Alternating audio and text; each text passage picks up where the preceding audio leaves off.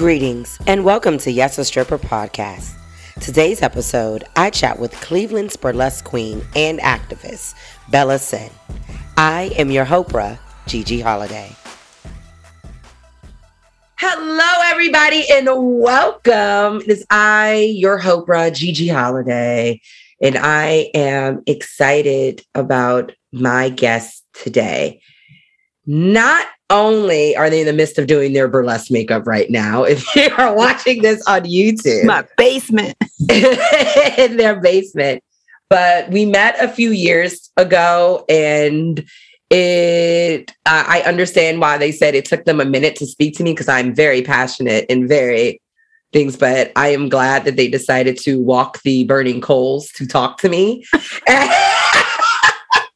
Because we have not stopped talking since. They are a historian. They are a makeup artist. They are the goth Mexican. They are... I'm just a Mexican. They are number 24 on the top 50 burlesque list of 2021. Oh my God. I am happy and so honored to introduce my sibling, Bella Sin. Hello. Hola, ¿cómo están? Hello. Bien, bien, bien. ¿Y tú? Obviously doing my makeup because I can't act right. And the mess behind me, this is my life, period. I mean, I love it. I love it. You know, Welcome. Listen. Thank you for having me. Of course. I think I booked you at the right time, because we are in the midst of this top 50 burlesque list of 2021. And what it is, it's an international list. And out of thousands upon thousands of burlesque entertainers, there's only 50 in the world that really get spotlighted by our peers. And it does take years and time, but we just found out last night that Bella Sin finally made the list and debuted at number 24. Panics in Spanish. Panics in Spanish. I can't even tell you what it was like to... My friend was like, so wait, you just like skipped half the list and went straight to 24. I was just like, huh? We only breed stars here. I was just like, what's going on, ma'am? I think the 24 is fitting because you work 24 hours a day. I do not sleep. And this is a very well-known fact. If you call me 3 o'clock in the morning, I'll be like, yo, what's up? Bella will answer.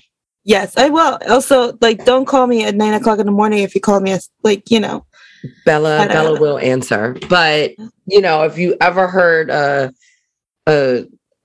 Jill of all trades, a jack of all trades, no, it's a Bella of all trades. Bella does a lot, but I'm going to have Bella tell us their origin story. Oh my God. I was a wee little, Latin girl in drag back in the day. And then I changed my name to Bella Sin, and then I evolved, and now it's like the whole thing. So I was born in Juarez, Chihuahua, Mexico, to my mama and a very large, loving family. Immigrated to the United States in the late 1999s, early 2000s. I went to school in the U.S., Denver, Colorado, which was really confusing, to be honest with you. It was awesome because I was in a diverse status in Mexico because we're indigenous. We had people around us. It was this whole thing, right? But then, I shifted schools to a suburbs school, and then it was an old white school, and that was awkward. That was hella awkward. That was a whole different, and this was before I knew about my microaggressions and stuff like that. And so it was all that. And then I joined the internet at the library because we were too poor to afford a computer. And I met somebody, and I moved to Ohio because I was pregnant with my daughter. But I think that gave me will, but I actually started burlesque by lying about my age, taking classes because I was so inner city schools. We know that the libraries are not so super greatly funded, right? Correct. So I went into this little library and they had an entertainment section. So, and by the way, nobody ever gets to film me do my makeup. So you guys are in the real thick of it. In the thick of it. I love it. The white primer is on right now. Oh yes. We're doing that set. So I went into I'm a skip class, right? Because I thought I was smart. And where do I go when I skip class? I went to the library. So as a nerd, I've done the same thing. Yeah. So I'm sitting there and I'm pretty sure the librarian was like, well, I guess better here than somewhere else, right? And it was an inner city school, So I was going through there's a section of entertainment books, and it was all the donated books that are brought in by the school did something once a year where they got all these books donated to them from just company people. And there was the book, The Pictorial History of Burlesque, which I actually have and I'm looking for right now, actually right here. Oh, wow. So it's out of print in the 1940s. So I don't know if you guys know that I have a great big deal of books. Oh, no, we're going to talk about you being a historian. So I opened it to this page and I just saw this beautiful dancer and I was just that's what I want to do for the rest of my life. So it was. I found in the phone book, because we used to not use the internet for these things. Right. I found some classes by Vivienne Vavoom, and I did a class with her. And she's like, that was not real. I was like, I had black hair back then and I looked like a little goth kid. How were you supposed to know? So I took a couple classes from her. And then I used to when I say I'm a baby bat, I can't tell you guys enough how much of a weird alt kid I am. Not as much as Seal Vass. She's the goth pinup chilla forever. I love her. She's over in Chicago. Shout out.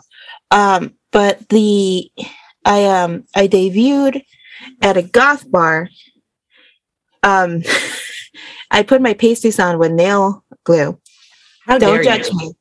It was the drag queen. Just if it works for the earrings, it works for the nipples, right? It was a bad idea. But I did Jefferson Airplane's Wet Rabbit. It was a mess. I couldn't get my corset off. So I found a random knife on stage at a golf bar. That's normal, I guess. And I cut my beautiful taffeta corset that was $400 that I spent so much time saving for. She fixed it. But I was just trying to be in the instance and I was hooked.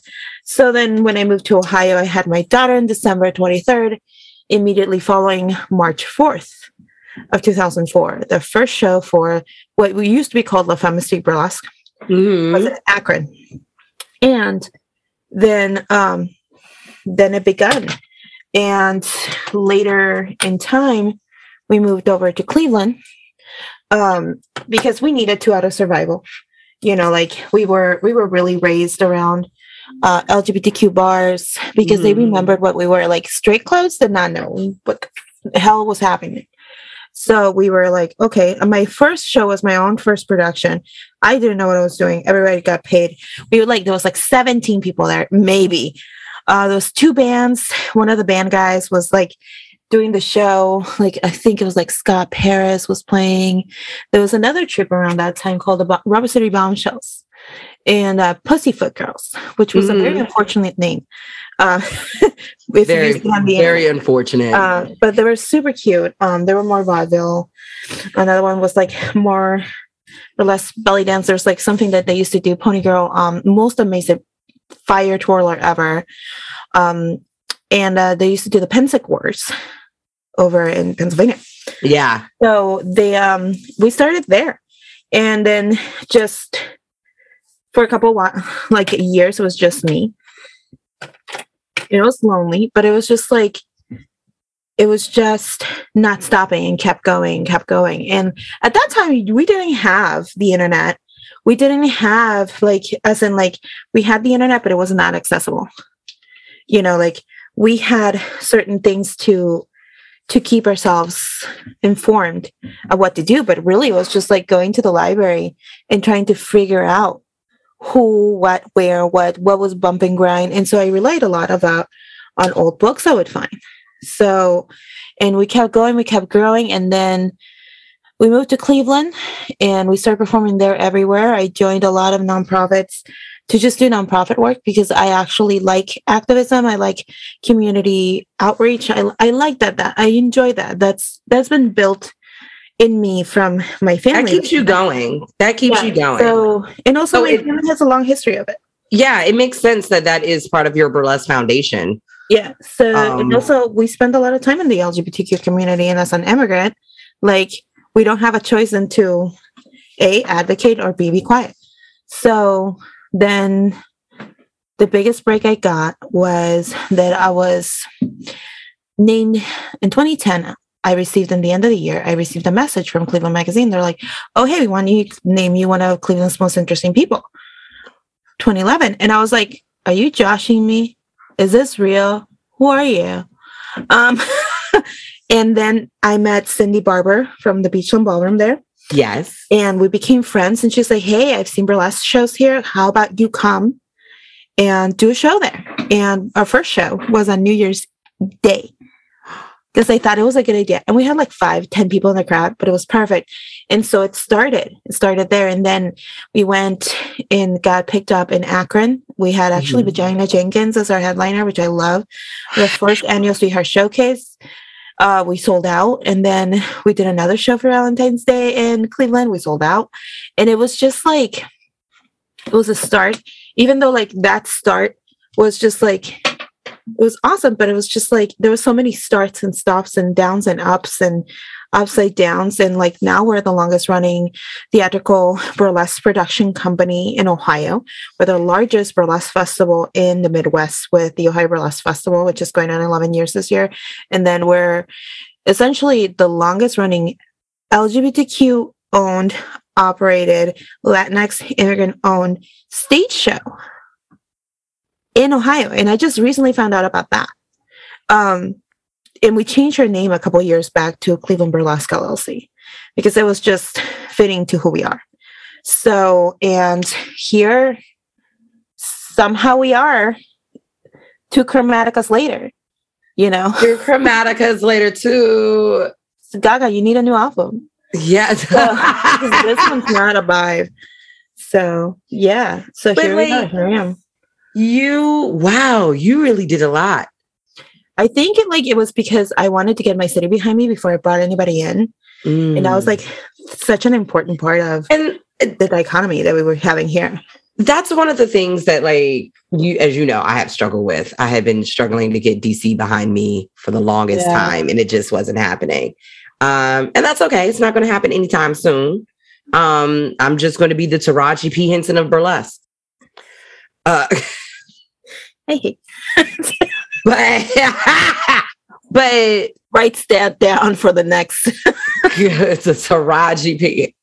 Let me, please. But with that being said, like, I learned of you and knew of you because of your work in the community and your advocacy. And how should I put this? You intrigued me because I was just like, who else is the loud motherfucker in the room calling out shit? Who's this other loud person calling out shit? I can't tell you how many times I got in trouble for that. And I was like, I don't care. Who you? Like, I really was like, who you? Like, who are you to me? Who you? I'm loud. You loud. Are we talking about the same thing? Maybe we should combine forces and be loud together. I would like the thing that's always baffling to me is like that idea that you have to be quiet to be complicit to achieve, to have success in controlling, have things given to you. And I was just like, my mom never in a million times that we've spoken back then told me to be quiet about dysfortune and about oppression. But it was never delivered in that social justice conversation. Is like, you have to be a good person and you have to help the people that fall down around you so you can carry communities together. Correct. So my aunt and my uncle actually were really big with activism. I like that I found out that later in life when I was older and I could understand when there was all these things happening in Juarez, that they actually took a school hostage, like a college hostage. And I was like the misunderstanding of that. They were trying to take away the school from the people that was making jobs. It was like a trade school. And they had this group of people that took it hostage so they wouldn't take it from them, the police and local government. So they're standing up against the government. And then there was all this aid to the Zapatista movement and all the stuff that my family would do. And I was just like, come again for Big Fudge. So like, it's never been like, injustice has never been a thing that I like to see, especially since we were so used to it as Mexicans in the United States. And like, I don't think the conversation has been made enough about how unfortunate it is to just see people in very many spaces in their daily life and what happens. So I didn't want to be that person because somebody's like, oh my God, you're light skin. If you get rid of that accent and the way you look and you like operate your nose and you like move up your chin and you lose weight and you stop like, and you get your hips to something, you'll look like, and you'll pass to be white. And I was like, but why would I want to do that? Why do I want to pass? I was just like, my cousin Lucy has the most beautiful melanated brown skin. And like, that's who I wanted to be growing up. That's who I wanted to speak. But I think subliminally, when I was learning English in Mexico, I think I heard struggle and understood struggle also because of where I learned English, which was Nina Simone. So I meant, like, they wouldn't want those records in America. So they would send them to Mexico. So whenever they came in, because Texas is right across the stream from Juarez, so it's just like a thing. So my uncle would bring them home because we had one TV and a player for records. That's it. That was our entertainment. And running around throwing firecrackers at each other. So random snakes, whatever, like spiders, who throw it. I love how the hood is the same in different places. Right? I'm about to say, like, damn, I definitely was throwing firecrackers. Like, did you have that game where you like were playing like jump rope, but like then you stretched it and started running after the kids and they had to jump it or whatever and get under it, and it was like whole thing. Like there was times that I'm pretty sure I ate dirt. Make dirt cakes. Yeah, that was my thing. Yeah, I ate grass. I do remember eating grass. I think that. Don't tell my mama. My mama probably hearing this going, you ate grass? Ma'am, I'm sorry. But she can't say nothing. She ate paste once. Here we go. So, hi, Gigi's mom. But it's like, I think Brenda. Like, hi, Brenda. Gigi's mom. Miss Christmas. Miss Christmas. Mama Christmas. Hello, Miss Christmas. So I think it was embedded in me, and it was also shown so much in my community here because Cleveland was just the underdog, for the longest time. And then we were seeing the issues that were rising too. And like, also as a young person, I was finding who I was as a person and what were my causes, what were my things, So I think that's how I just translated it to burlesque. And a lot of people are like, you're going to get black-eyed, or blackballed. Nobody's going to hire you. Nobody's going to this, nobody's going to that. And I was like, then why do I want to work for them? So I also like how you said black-eyed when you meant to say blackballed, because those people that were shitty deserve black eyes. Like black eyes. Like if we would speak up to venue owners here in the LGBT community, we would get beat up. Yeah. If we would complain, we would get beat up. And that makes yeah, that's ridiculous. So we get really hurt here. Yeah. So your I'm just saying your commitment to activism in the scene, in the burlesque scene, and in your community, in an LGBT community, like, has been inspiring to me. Because I really do think my voice got louder once I saw I needed to match your tone and your pitch. I needed to match your volume. Like you knew of me because I was loud. But The first time I saw you, I think we were having an argument online. And I was like, who that? Yeah. I feel like you and I were just like, who are you? And I was just like, oh my God, they're beautiful. And for some reason, I was just like, nobody wants to talk to me. And I'm a nobody from Cleveland, right? So like, honestly, and I have to say, like, I'm honored that people like you and many others that I look up to say that I inspire them, because like, to me, it's been a constant learning growth in battling of my own, like, my own things that were put in, like decolonizing, making sure that I have, the proper conversations happen, because I've made mistakes, and all of us have in our journey, because we didn't have a lot of education. We had certain amounts, but it's like I caught people trying to make me complicit. I caught people trying to make me problematic. I caught people trying to be like, oh, you don't have to do that. Well, and I was like, man. But like, I think it was like really like through Cleveland Pride, Parade and Festival, and I spent 9 years as their large logistics coordinator and like fundraising and all that stuff, is really where I saw where the voices needed to go. So, and I was like, okay, so this is the people I need to help. It wasn't until like, honestly, like the Trump administration that I shift focus. And I just, you did. Yeah, you did. Let's go. I also would like to say Bella Sin has one of my favorite pictures that I should probably get printed and put in my apartment, which is Bella wearing the Mexican flag and putting 2 middle fingers up to the Trump. Oh, that beautiful, lovely dress that a drag queen made me in. That was a good project.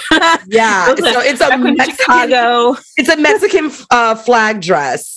It's like a one piece.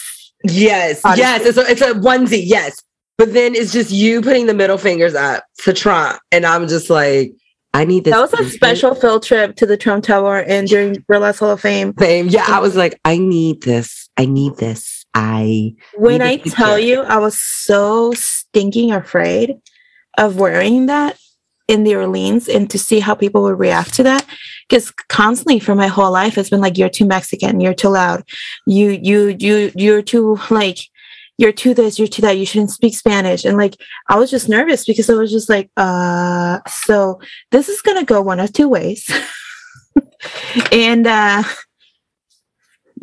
I was like, I think my roommate was like, just wear it. And I stepped out. I wish that I would have done knee-high boots, like calf-high, like yes, rhinestone, and like there are going to be other opportunities for you to wear it again. You already know I'm doing my African print and indigenous stuff. I'm doing my Afro-Indigenous shit. Yes, hell yes. We're on that. We're on that. We're on that. We're on the Afro-Indigenous. I love occupying spaces with my culture and my indigeneity, because I feel like I'm challenging ideas of what a person can be, because like identities are so complicated, but especially in burlesque, it's almost like for that small time of time when we first met, when we first saw each other, we started seeing this whole like white-centered idealism around burlesque, which I was like, excuse me, you're doing club stripper moves on stage that were developed by Black and brown folks. I was about to say, you doing black stripper moves, and we see it. That's my thing. I don't think the girls see it. And I know I said this on another podcast, another episode of this, but like, it's interesting that they don't think we see it.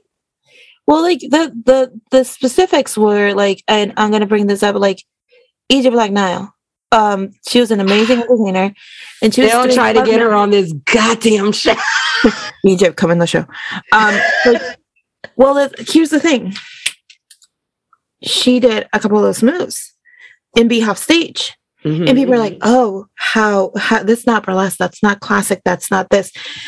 A year later, there's the girl dancing to like, "She'll take my money," and like.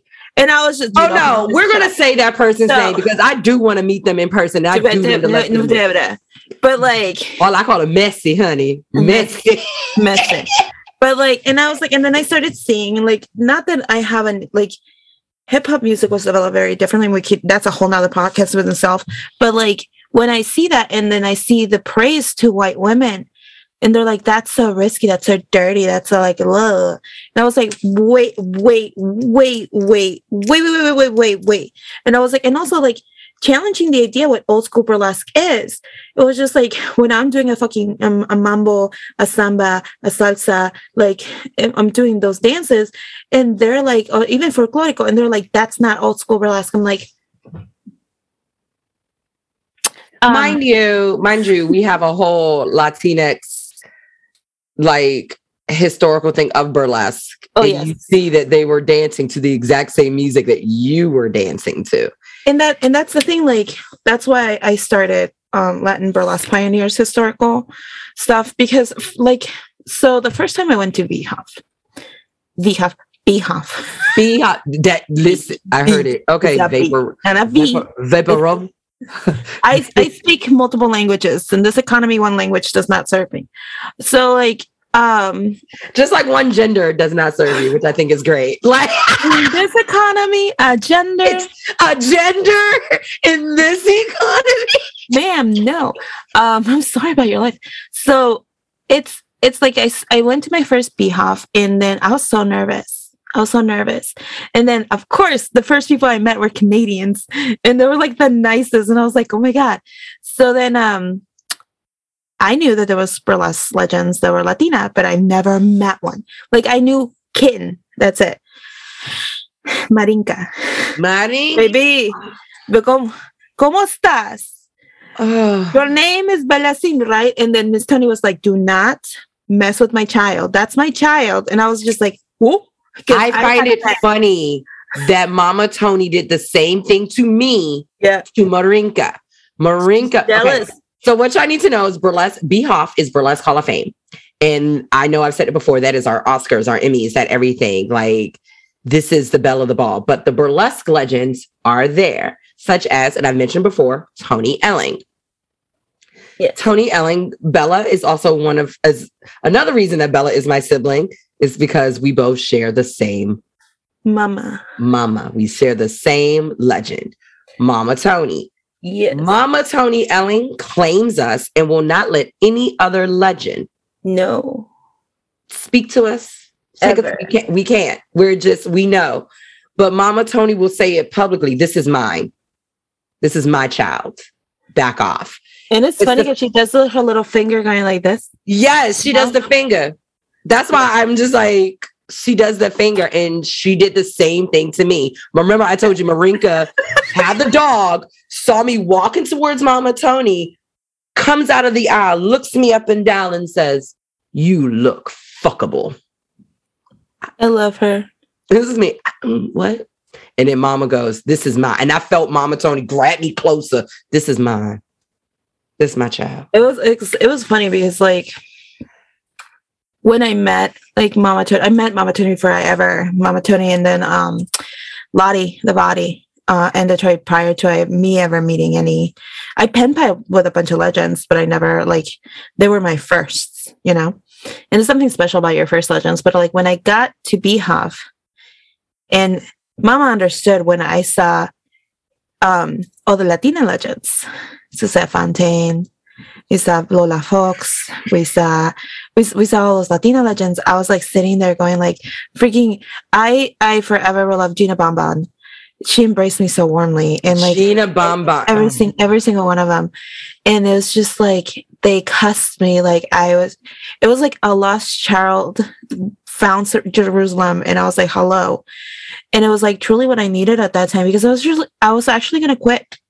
My friend Marilu sent me over and helped me afford my trip, and I was actually gonna quit after that. And I was like, we'll go see what it is and then be done. You can't quit after you see the legends, after you see your legends. Because I wasn't finding my place here. Like, everybody kept telling me, it's like, you know, you're too Mexican to do burlesque, you're too big to do burlesque, you're too Latina to be burlesque, you're too loud.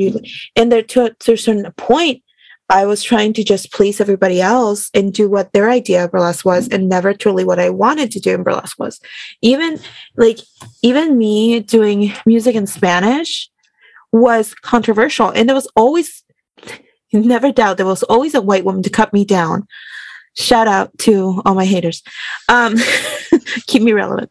But it's just like, they were using Latino music and I couldn't use it because I was like, hello. But it's just like, as soon as I saw them, it's just like, there has to be more. And then I started looking, and it turned into like this, I shall find, and I found. And then I didn't start sharing those findings till recently, because I started seeing the same thing happen all over again. It's like, hey, this is it. Actually, when the Trump administration started being a thing, which I like how my friends was like, oh, this is just a joke, he's not running. I was like, and they're like, oh, it's just a joke, he's gonna drop out.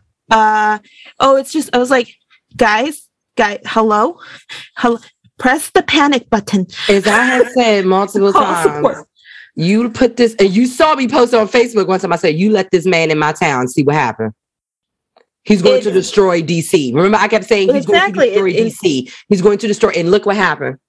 Exactly. And like, I was so mad and so petrified. Like when everybody kept saying, it's like, oh, it's gonna be okay. It's gonna be okay. I was like, you just keep saying that because you're not scared and you're not in danger. I know exactly who's gonna be in danger.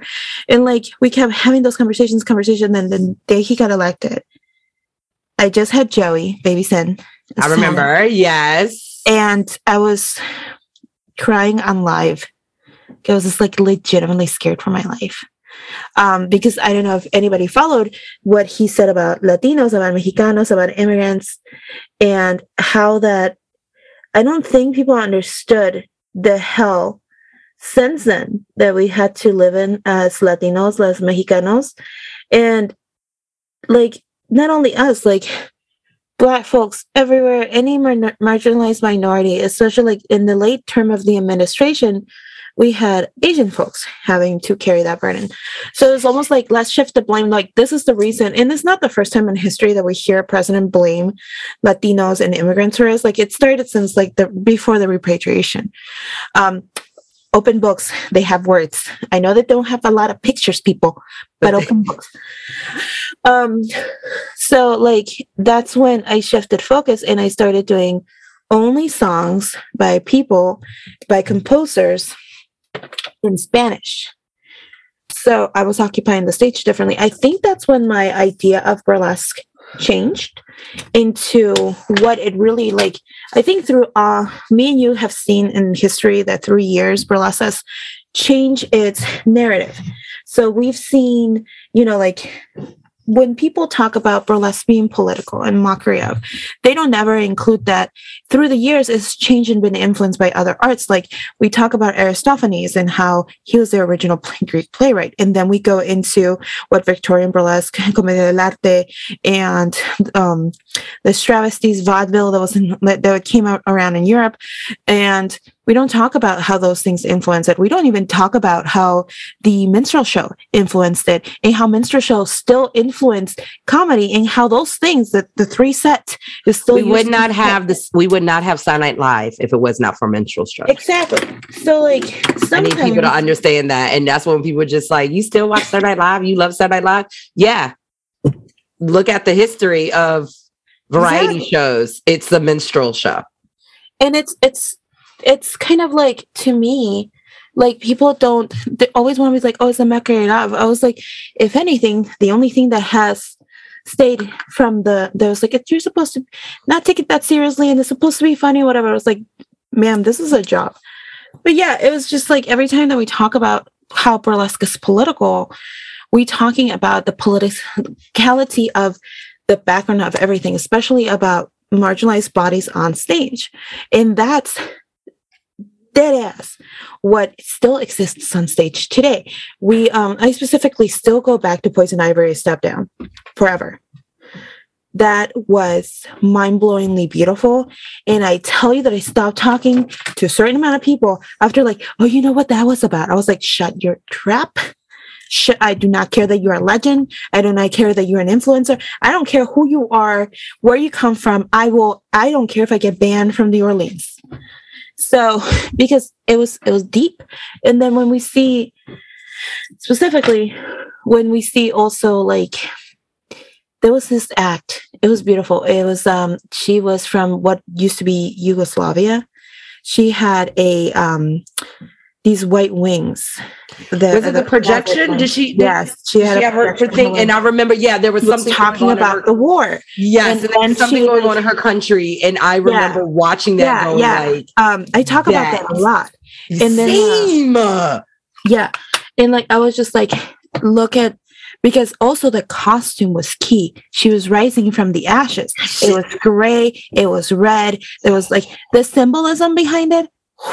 It was one of those things where I am not from Yugoslavia. I'm an immigrant in a different way. Yeah. Does that make sense? Yeah. I'm an immigrant in a different way.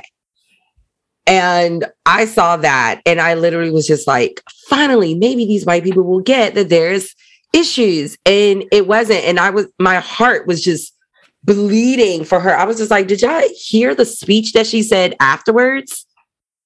I was like, she is worried. And then the same thing is with someone happening in, same political unrest, civil unrest happening in the United States. And during the pandemic and while the insurrection was happening, I remember thinking, I could be her. We could have all been her. When the country you're in, when the earth you're under, when the earth that's under you starts burning under your feet and yelling at you to go, you have no choice but to run. I believe that's not verbatim what the poem is. Somebody read it in one of the rallies I went to, but like telling you, when I started doing music in Spanish solely as my protest, I was like, you're going to see me strip. You're going to hear me strip. You're going to see me and unapologetically Latina, Mexicana, Latinx. I was just like, I'm going to pour this. And that's why, Malagueña was so important to me. That was my mom's tribute. So like we talked about it. And I used to do folklorico when I was little. And I was like, how do I mix this with this? And I figured it out. It was the first costume that I made in this house, actually. Oh, wow. But it's like when I submitted it to Brilliant Soul Film, I never thought you never think they're going to get in. Then you get in and you're like, and I... Isn't that my phone call to you all the time? I'm in this. What? You should be in it. No, I'm shocked. I didn't think I was going to get in it. Let us be shocked of news because I can't tell you how jarring some of this news is. And I was like, let me have my fucking Mexican joy. Let us have our POC joy moments because we don't have them very often sometimes because in these fields, sometimes we don't get to. Right. But anyway, so I will go off on that a lot. I think it's great that you occupy space and my African diaspora sees you. Sees your African diaspora and Latinx, and it's just like we get it. But it's important for us to occupy space, right? With our ethnicity and races and everything. But it's also important for us to understand when that space is not as ours to occupy and ours to move somebody into that space to uplift and move forward. I think that's what a lot of people forget about, especially light-skinned Latinas, light-skinned folks in general, people that can pass. I don't like using white passing personally, and I know this is very controversial opinion, but I'm indigenous, Raramuri, Mexica, and my reconnection, my decolonization in my, I got scolded for speaking. I got scolded for being, and as soon as I came to this country, I got scolded for the same thing in a different location. But it's just the fact is, yes, we need to. My grandma put it the best way, and I keep telling people that this is the way she put it. I was the light skin of my family, and they would joke with me cruelly that I was adopted. And is minority. That sounds like a minority family, That sounds like. So, but I kept seeing my cousins, and my cousin Salvador, he's Afro-Mexican. And then we have some of my family Afro-Mexican, indigenous, mixed. And they kept joking about that. And I was just I didn't feel like enough because my standards of beauty were brown skin, long black hair, dark black, brown eyes. Those were my standards of beauty that I couldn't live up to. And they said, no, I couldn't live up to those. Remember? I was just a weird kid. I was weird. I listened to metal. I listened to hard rock. I listened to all this. And then I came to this country. They're like, oh no, you could be these beauty standards because you might get there, but you have to lose weight and you have to look like this and you have to have long hair. And I never really fit anywhere. So I was like no man's land. Yeah. Which is, it's very interesting now because people are trying to look like your beauty standard. You know what I mean? Like, yeah. Trying to have the big hips and the big butt and the full lips and the BB, you know, the thick hair. Like you have thick, you know, they want all these things. And it's just like, oh, you're kind of biting off. But back in the day, they used to be like, why are you wearing extensions? Why are you wearing a wig? Like, oh, only Black people do that. Only brown folks do that. And now it's like trending. And I'm over here like, I love how they're saying only brown folks do that. You just like, I am brown. Like, I'm one of those. I'm freaking horchata. I'm café con leche. I'm a freaking mazapan. I get it. I'm Mexican Casper, the unfriendly ghost. But do not cross my siblings because I will be the one to deliver you prime style to another side of existence. You will be there and was. Yeah. And one of the things that I also know that you and I now joke about, but you were just like, Gigi, I thought you were Dominican when I saw you. And I was like, I'm not. What made you think I was Dominican? And then I had to think about all the Dominicans I grew up and I was like, oh shit, we all did look alike. Like also, I think like these conversations also we had about like Afro-Latinos and how they feel less and like they don't feel like they belong to one or another. Either they're not Black enough or they're not Latin enough, or, you know, and it's something that I, again, to bring her up again, Egypt Black Nile, she's Latina and she's in the Black community and in the Latina community. But like back in the school when you had to pick one. So where, you know, and it's weird even now when I bring up my indigenous heritage. And I was like, y'all have to understand that historically we were not allowed to say anything for a while because it was, while African Americans and the Blacks were getting it worse, the indigenous community was getting it worse than us. And my family, my mom was like, we don't talk about it that much. We also don't hold a space to understand that indigeneity is a global concept. You take it stolen to another country. So like, and also like anti-Blackness runs in every community. Like, unfortunately, you have talked about that a lot. Yeah. And it's unfortunate because people will be like, oh, you're not indigenous. You're not, just the term of concept all the time is like, you're not enough. And I'm over here like, but like, and we can argue on the internet like a million hours a day, but when in the end thing being a person of color is just complicated. Pass or not pass, but it's just like you choose how to operate in the world. And when my friend was like, my friend was just like, and my husband was like, both of them white, and they're like, I don't know what you're talking about because we know when a white person's not white. Like we know you ain't white. There's no way we can relate to you being white. And I was like, can you explain and expand on this concept? And they're like, well, the way you walk, the way you talk, the way you sound, your accent, the way you dress, the way your hair is, the way you know, they just go on explanations. And I was like, sure. And they're like, the concept that you would believe that like it's just offered safety to insureness to when we go back into the circles. I think it's more of the insureness as people of color that we are always abreast and scared in fight mode when we see lighter skinned people because we don't know if friend or foe. Even like, you know, like we can't trust our own sometimes because they're trying to go ahead and, you know. What's the African American proverb? All skin folk ain't kin folk. Exactly.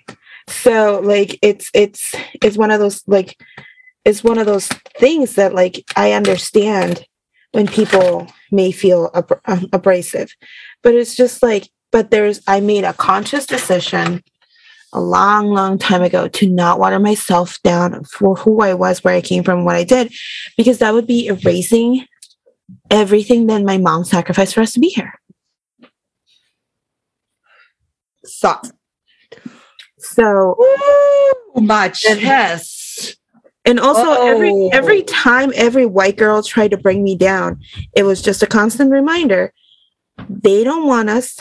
They don't need us. And I like how they're like, oh, we only don't like you. It's not that we're being racist. No. You don't like people of color, immigrants, or anybody over the marginalized minority on top of you or on top.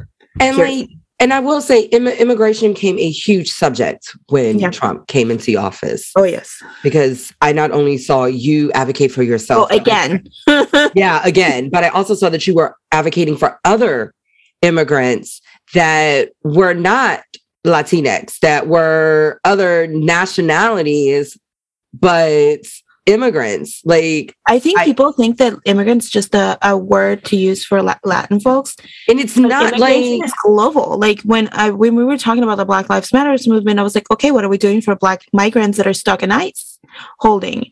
And they're like, what do you mean?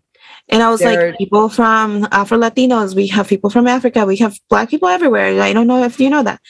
And they're like, well, they're not really Black. And I was like, they are. Do we all not watch Encanto?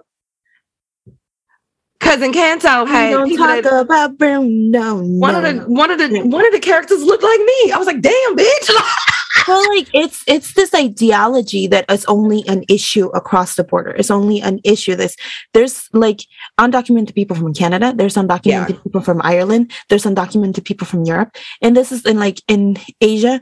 And also, by the way, it's called continents. Continents. They make up countries within them.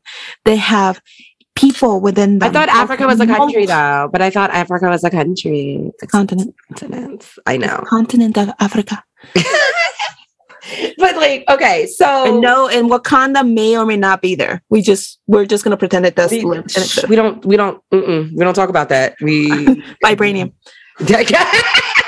But like the other thing that your conversation, you speaking up about immigration, I will say for me, even like made me take a little bit more look at it, because I was reaching out to you regarding my students.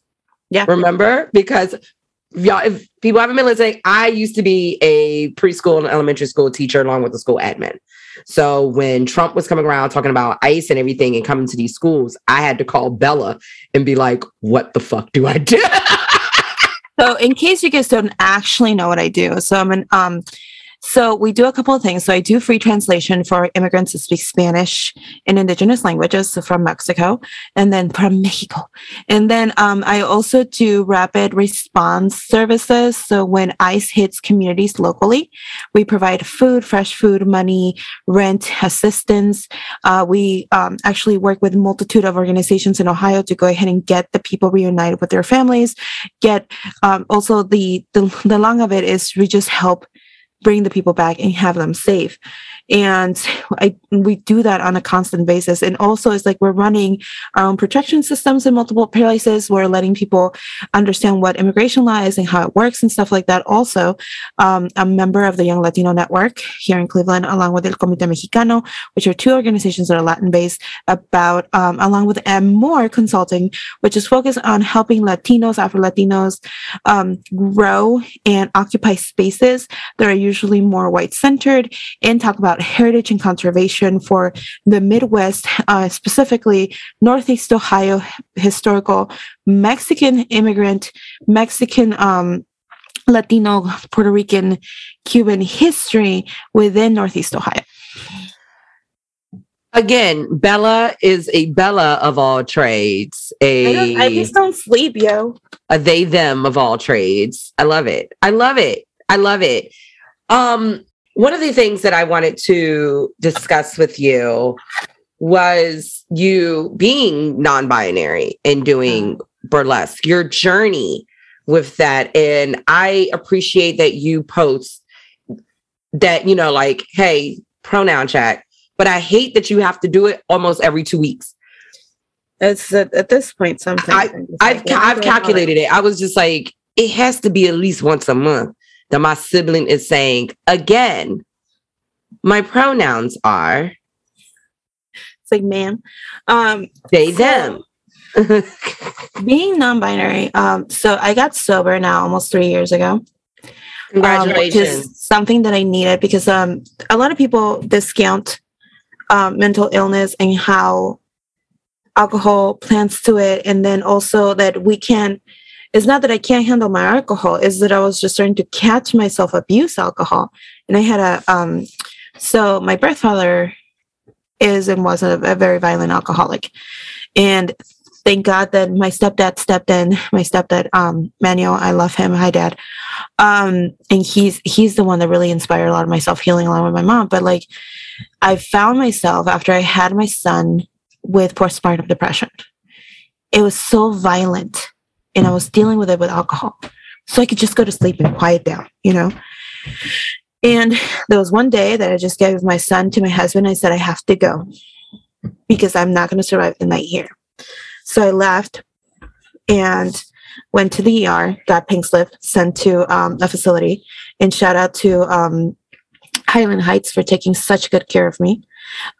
There they gave me, I also didn't understand at that point the importance of having a brown or black therapist, an immigrant therapist, someone that can relate to what I was saying, didn't dismiss what I was trying to say. So I grew in that extent. And then I was like, you know what? Drinking doesn't serve me anymore. So that made me deal with demons that I would shut down, and a lot of them were with gender. So for the longest time, I have never found the word of non-binary as a thing. I was like, oh, I'm gender queer, I'm queer, I know that I'm gay, but I've never had the luxury of coming out. I was actually outed. Because I was so far away from my parents, I could live two lives, right? And block features exist for individual people on social media. There's block lists that are some people see my status and some people don't, because some business ain't your business. I see all of it. Yeah, because you're special. Also, and sometimes I call you and I don't put a status on it. Yeah, I'm about to say, or I get a text message or a call or a picture. Yeah, right. And I was just like, hello, we need a moment. We need a moment. So it's like this dichotomy and situation that like I was just like trying to talk about as a person discovering gender. And I never have seen myself as a woman or a man, because to me, I used to be a big tomboy. And then my mom's like, you have to wear dresses. And I was like, oh, fuck, this is why. And like, I was like, you will see the pictures back in the day of me just wearing black pants and the fucking t-shirt of a band. And that was it. That was a smart. And then like, I don't know, I fell in love with makeup, and I was like, I can use makeup too. So I was like, I kept going back and forth and back and forth. And so I dated whoever I fell in love with. Mm-hmm. And so I already knew that I was part of the LGBTQ community in that manner. But you really couldn't say anything about who you were, because then you started seeing people stop booking you, people stop working with you, especially back in the day when we were trying to occupy spaces. So I really I didn't wander off to a place of safety that was offered to me, which was the Beachland, because they didn't care who you were. They just care you were there. So then a year after getting sober, I woke up and I was like this heaviness I couldn't shake. Like my shoulders, my brain, everything was just like, I'm non-binary. My mistake was posting it online and not talking to my husband about it. Oh. But then we did. We're fine. We're good. I had to explain to my family and my parents. When I was outed, my mom was like, well, you married a man, so it goes away. I was like, no. I'm going to be like, hello. But it's when I was outed, I remember specifically, it's like, oh, you may be confusing this because English is difficult and you may be just not understanding it in English. And I still talk to that person to this day, by the way. What? Waiting for the proper moment. But like, I was just like, but it's like, it was the funny thing. It was like all these white people trying to be like, you're wrong, you're wrong, you're wrong. I was like, am I though? And can I just like figure out my own sexuality without you guys, and my gender without you guys coming and having something to say? Or just be like, oh, like if that's what's comfort for you, that's great, that works for you. But like, this is another thing. Like when you're an immigrant and a person of color, they do not want you figuring out and loving yourself, because then you gain power. So, and only white people have the benefit of being queer. Only white people have the benefit. And like, I'm not saying this is a benefit because you're not discriminated on, because we know how exactly everything goes. But like, it's almost cool to just be white and gay. That's expected. So there's some degree, although like I understand that a lot of our siblings are, you know, like have the issues having to do with their families and everything. So I'm not discounting that whatsoever. But everybody has difficult experiences to go through. But being brown and being gay and being black and being gay, being that is not easy. It actually puts us in more danger into a certain extent. Like specifically, somebody once told me, was like, why would you want to put yourself in that kind of peril? And I was like, but it was you know what category I did not want to put myself in? Being gluten intolerant. I'd rather be gay. I'd rather be queer. But the moment that the doctor said you have issues with gluten, I was like, fuck you. I'm not. That's the moment that I found out violently that I was allergic to shrimp. And then I knew nobody would ever like me ever again. I am still shocked at that. I'm still shocked that you're allergic to shrimp. I'm upset for myself. So I was just like, how am I going to make them a crab boil? First of all, make it for Knox Falls and just let me stare at you guys eating it. How am I going to make them a crab boil? I love seeing people eat things that I can't eat because like their joy. Meanwhile, I'm eating like, you know, another really good dish that they probably can't eat. So like, it's cool because I can just have tacos. And you already know how I feel about tacos. They have a corn tortilla and I have gluten. So we good. You know how I still love my tacos. But the other thing of just you definitely speak out about being non-binary a lot online. And I'm thankful for that, as for anyone that's with their queer journey, you know, and that's the thing, everything's a journey, right? Everything's a journey. Everything is something that you can learn along the road. And when you learn it, you can teach others by either actively teaching them and educating them or showing them. And you definitely, I'm telling you, there's so much that you have showed. And the fact that you are a non-binary, an immigrant, an amazing makeup artist, and a mama, too. You're a parent. How that happened. You're a whole parent. I'm a whole ass parent. You're a whole parent. Okay. I'm over here like, excuse me. How is the balance of being a parent and a performer and doing all of wearing all of these hats? Because I know, you know, the audience doesn't know that when I call you, there's 3 people on the phone: me, you, and Joey. Joe's like, hello. You friend? To the point that Bella's kid has called me and left voice product placement.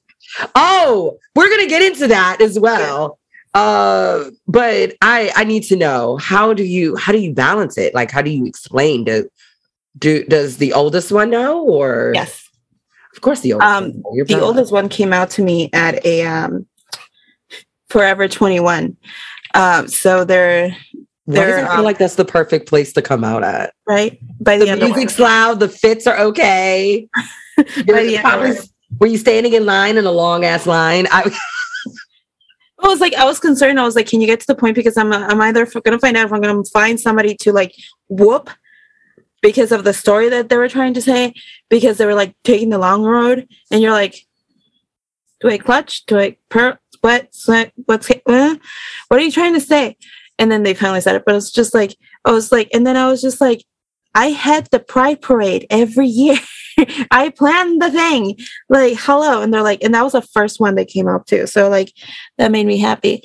But like, I think it's like being a partner, being a mom, being a daughter, being like, because I don't think people understand that it was like out of my 18, 19 year career, I had 12 of those years taking care of my mom, taking care of other stuff. So it's like, it's this incomparable idea of having to be in multiple places at the same time. It's like Clark Kent. You go to one place, you go to the other, and then you go to the other, and you go to the other. And the thing that sucks is that you don't take care of yourself. Right. You plainly are there to exist and exist only for all these other people. And then on top of that, you have a career, you have a job, you have responsibilities, you have activism, you have all these things that you're keeping piece of yourself to. And I think the hardest part is like, I had to understand that people don't understand what it takes to make it. There was times that I couldn't go to a birthday party or a family gathering or fly across the country to see my mom because I was working.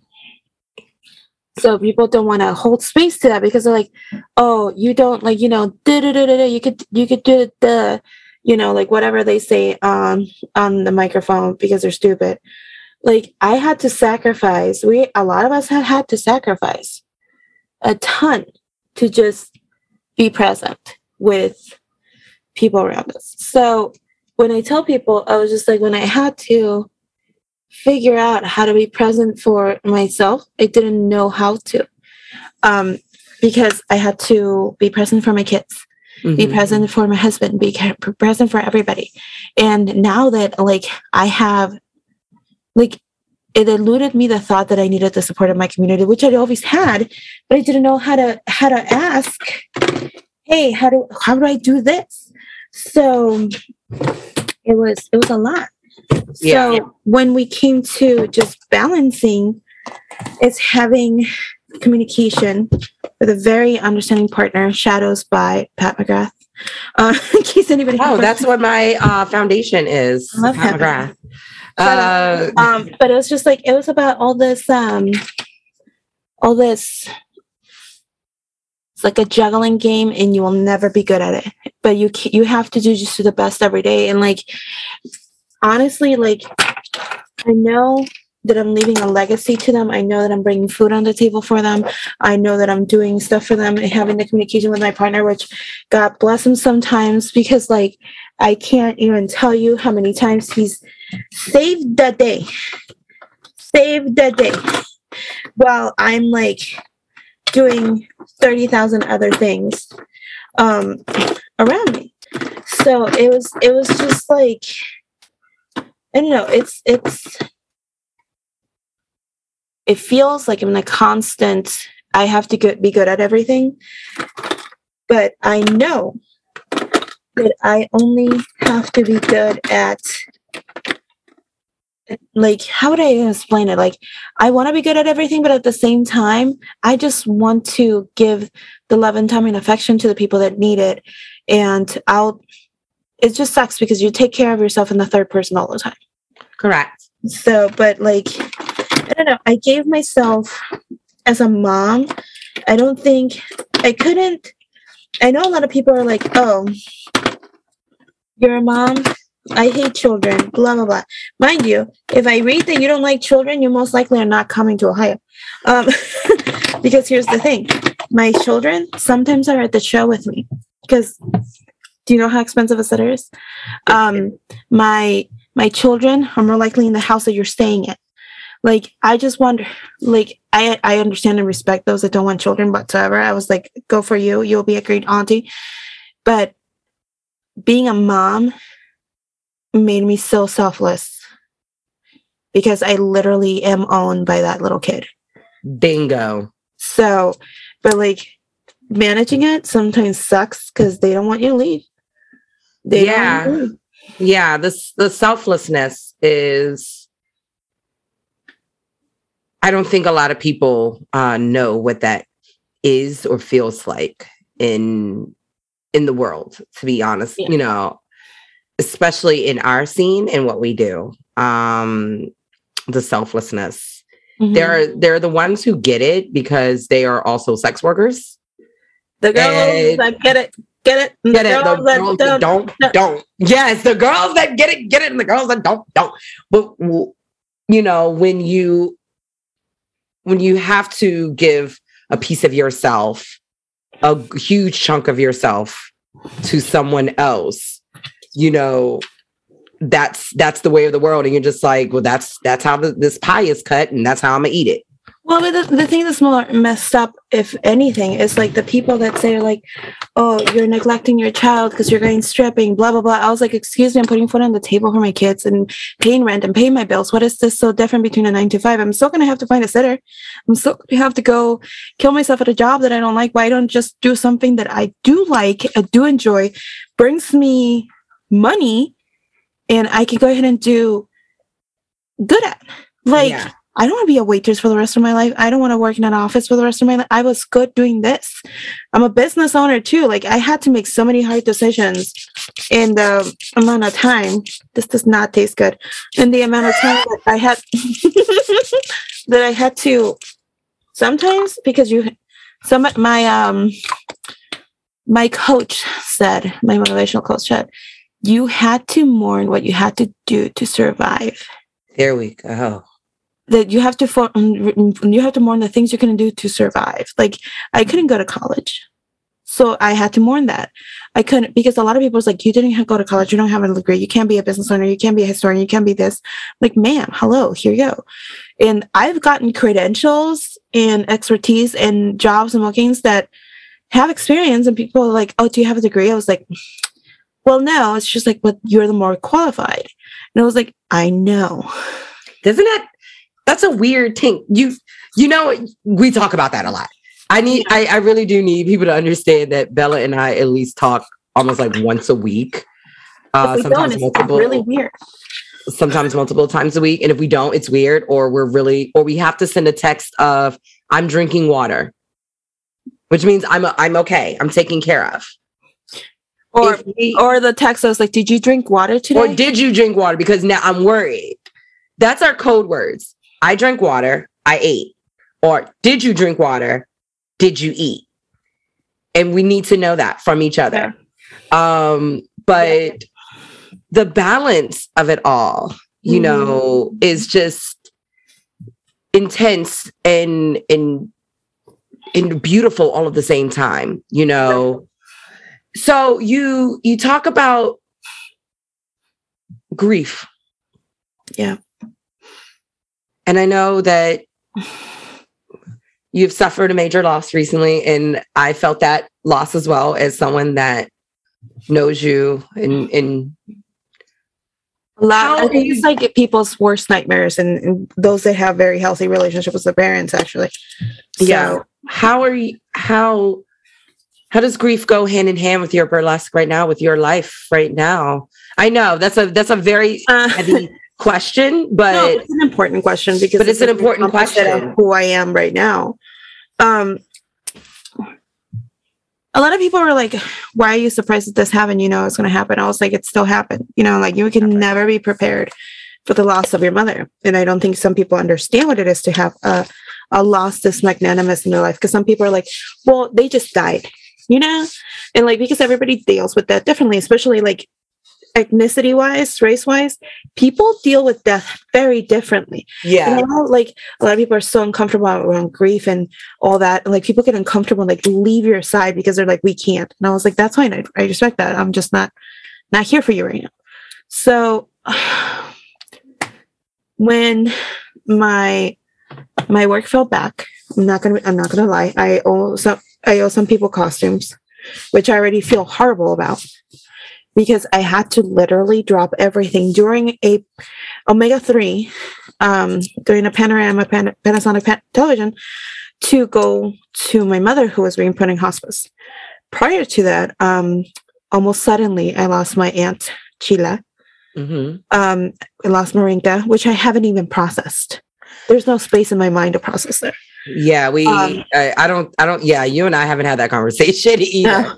I refuse to process it right now, because I legitimately can, and it's coming up here, sir. So yeah. it was this thing that I knew that was going to happen, but it didn't seem real, because you know what? Like, people are like, have faith, there will be a miracle, there will be this, there will be that. You can try this other chemotherapy that really helped, or, you know, like, change diet for this, yada yada, you know. And you think and you think and you like pray and you plead and you beg for something to be different. And you go through and you think it's going to be different and it's not. Then I got called, talked to her doctor. We knew that there was nothing like to do. Like the chemo was killing her from the inside out. So I wasn't going to put my mom through that. My mom was trying to put herself through that. And I was like, can you, Brenda? Right. I love having you like calling our parents by our first birthday. No, her name is Mona. So like Mona. But like it was this thing where, you know, I knew that I had to go. There was a very, very deep conversation that was had.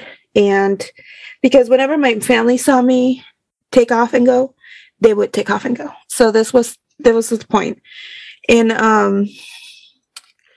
I like to tell people that don't remember, we were in the middle of a pandemic.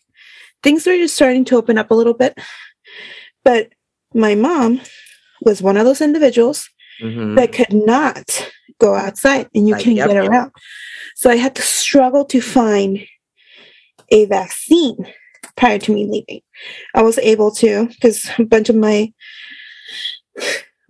friends were like, hey, there's space here, there's space here, there's space there, right? So I was able to grab one before I left.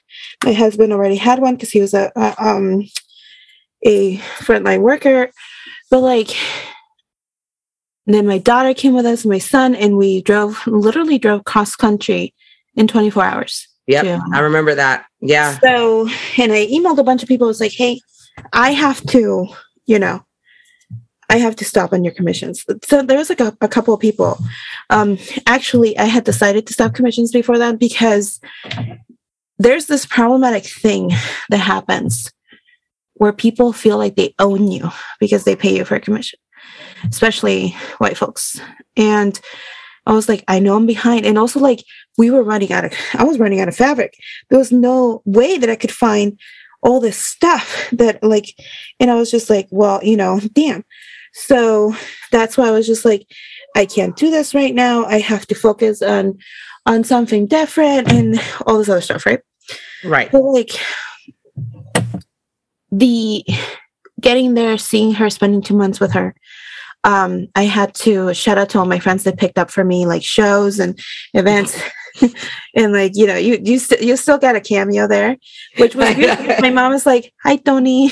Yeah, I was about to say. And there was a lot of people that understood the issue. But like when it came, it was fast.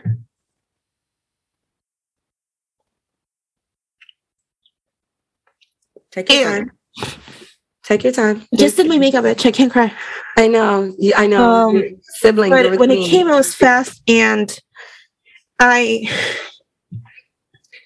people helped us pay for her funeral services because I don't think people knew how affected everything was. Like I lost a year from trying to see her. The year prior was like chaotic AF because my sister got COVID. She almost freaking died. It was ridiculous. And then she got pregnant and had her little nugget. Like my mom held on to life so she could meet that baby. But like when it came fast and it was confusing. But Luisa, Encanto, the oldest, you have to, I had to take a role in my family. And that was my dad couldn't do it. My sister couldn't do it. I had to manage the funeral. I had to yell at people. But this is where burlesque really came into it. And I flipped the switch. I had a PDF file of notes, things that I had to ask. I had a whole sheet in docs of things that I put together. I had everything to ask and more. And I wasn't letting the funeral home essentially dupe us whatsoever, which they sure try, Jan. But how do you like me now? It's one of those things with funerals. I need people to understand that that's still an event as well. It's still event planning. Yeah, when I took my event planning classes, I was taking classes next to people who were opening funeral homes. Yeah. So, and it's also the thing is too, it's a different thing when you're planning your own mother's funeral. And not only that, you're having this situational awareness of what you have to do, and that you can't let anybody down, because that's different, and you can't risk being weak, because now you're the oldest. Now that you're the one that has to make decisions. Now you're this, and that, and you're like, and this is the thing that for 12 years I was indoctrinated to, and I had to accept, because you know what? I'm not going to let down my mom. So there's so much stuff to deal with around death. And of course, we were just opening up. We just had our shows coming up. And I was telling my co-producer, I was like, hey, I'm not going to be able to perform in these. We're going to produce them, whatever. Then the girl's like, absolutely not. You have to get on stage. My troupe members made my costumes. I don't remember being on stage, but I know there was pictures of it. So it was this thing, right? That I feel like a Spice Girl right now. But like, you look great. But it was like this thing where I had to take brain I didn't have time, because I also had to go back to pick up mom's clothes. We had to figure out what was going on in the house and life insurance. And we had to go ahead and talk to the doctors and to hospice. And we had to go ahead and find her accounts and stuff with immigration too, that we had to send them letters of her passing. And then let everybody know that didn't know to know, and dealing with my own grief. And then there is people that will back up from you and don't want to have anything to do with you. And then there will people that will come up to you and have, and want to talk to you and want to be there. And then there will be people that will be like, Uber food for no reason, which was my favorite. Thank you. Because I wasn't eating. So and then you have to also be a mom, be a business owner, be a person, having the contacts and stuff like that. And it was a lot. And I would I still don't understand how I sold out 4 shows through that time, and how I even was able to get on stage, where my friend said, the only thing that can save you right now and can distract you is this. So yes. This is what our job is. So a lot of friends jumped in, handle social media. There's friends coming over, clean my house, taking care of my son. My husband single-handedly saved Christmas. My partner just did everything, send me to the funeral, make sure I arrived. I unfortunately missed my mom. I got to say goodbye over the phone, which a lot of people are like, well, blah, blah, blah. And I was like, and it's almost weird, because some people are like, oh, so sad that you didn't catch her. And I was like, but, and the little tiny, awkward microaggressions that were part of it were so weird to me, because people don't know how to behave around death. Even not me putting boundaries, those days that I knew I had stuff to do, I couldn't get up. The things I could get, I was in remote control. I could get up to feed my kid and take care of my kid because I had to. That's a responsibility I had to do. And I know my mom would be like, but there's still 3 months to the day. Especially when you win, especially when you have celebration, especially because it was my mom passed October 8th, and then my birthday. And I was just Christmas. I'm also through Christmas, I got COVID. So I was just anything else? I'm not claiming that. I'm not claiming that. I know what you're telling Louisa, that you're so strong, but me and you have already talked that I am here when you're ready to break. Please come to New York. Oh no, I've already broken. I broke. I know, but I know that more is coming. As someone that has dealt with death a lot, more is coming, and I'm just you and. A lot of our conversations was, I'm here for your comic relief.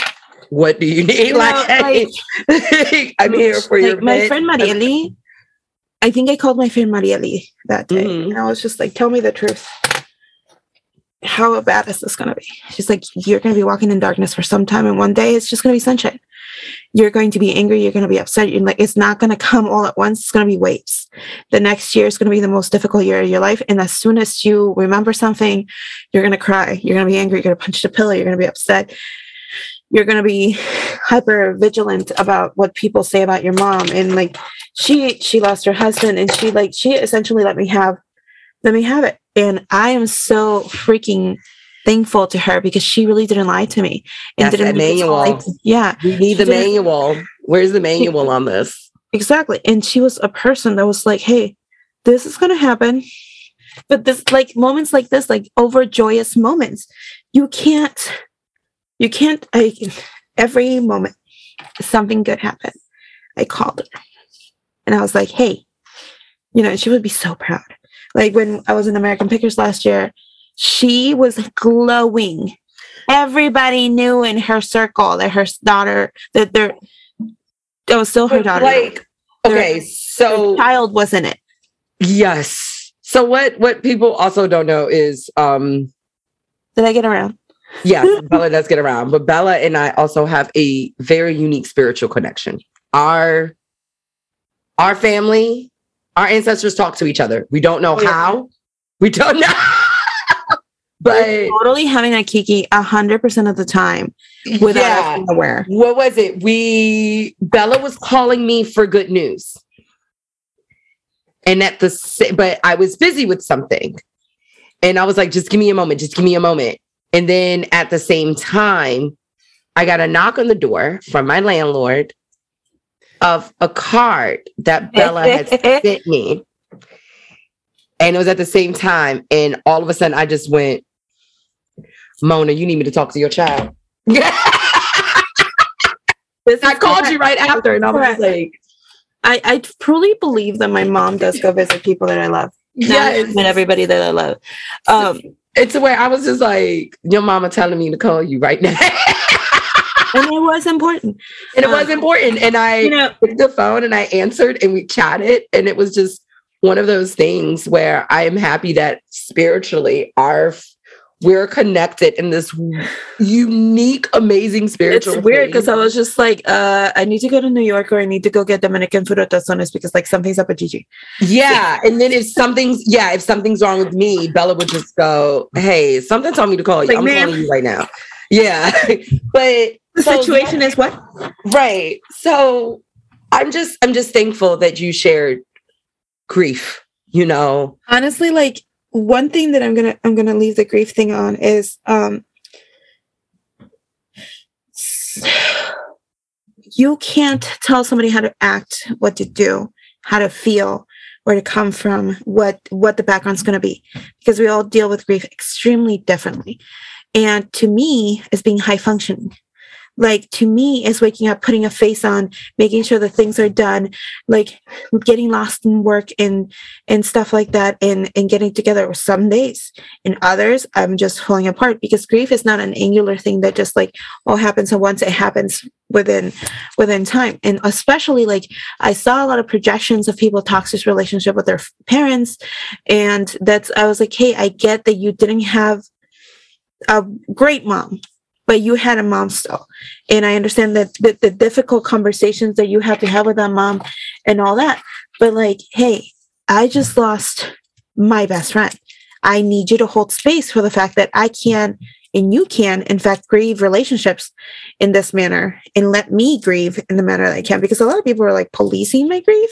A lot of people's like, well, you can't be sad, and the show can't always go on, and this and that. And I was like, my mom made me promise 100,000,000% that I had no choice but to keep going.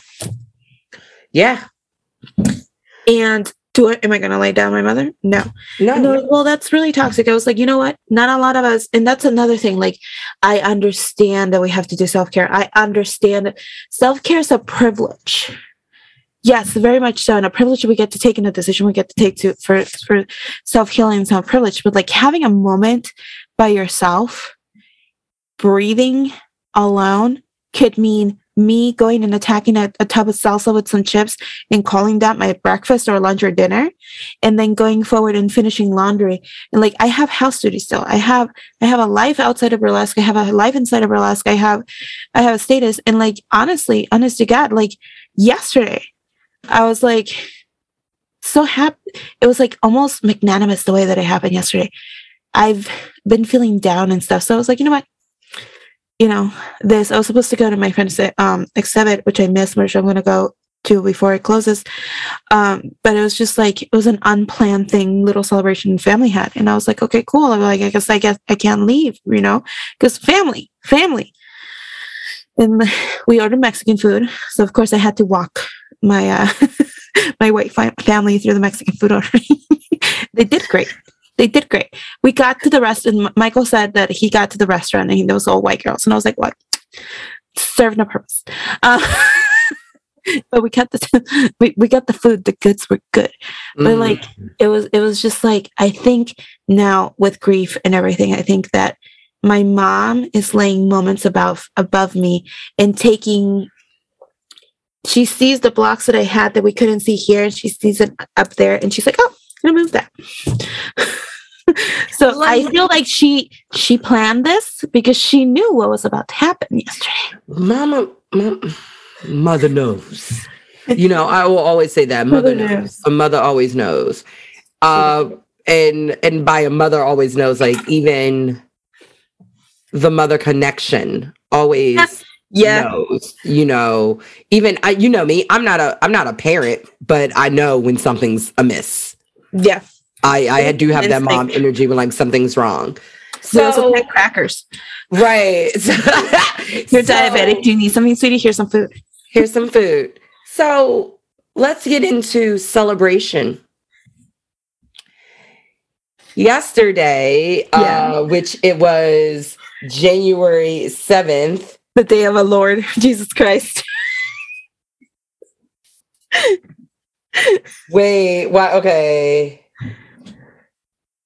Sister, my question to you, are you going to be top 10, top 5, or number motherfucking was? Because you were on this day. Did they just release the rest of the... No, I don't think they did, but this is the third time that I have spoken about this particular performer in this podcast. Samson texted me, and I guess the next round is out. Hold on, I'm looking. Everyone is asking right now, am I going to be top 10, top 5, or number motherfucking was? This list is such a stress out sometimes because I'm just like, what's happening? I don't understand what's happening. It's such a confusing situation. Oh my God. Yeah. Is it out? Here. Yes, it's out. Oh. Okay. We're going to hold on. I'm going to pause the recording.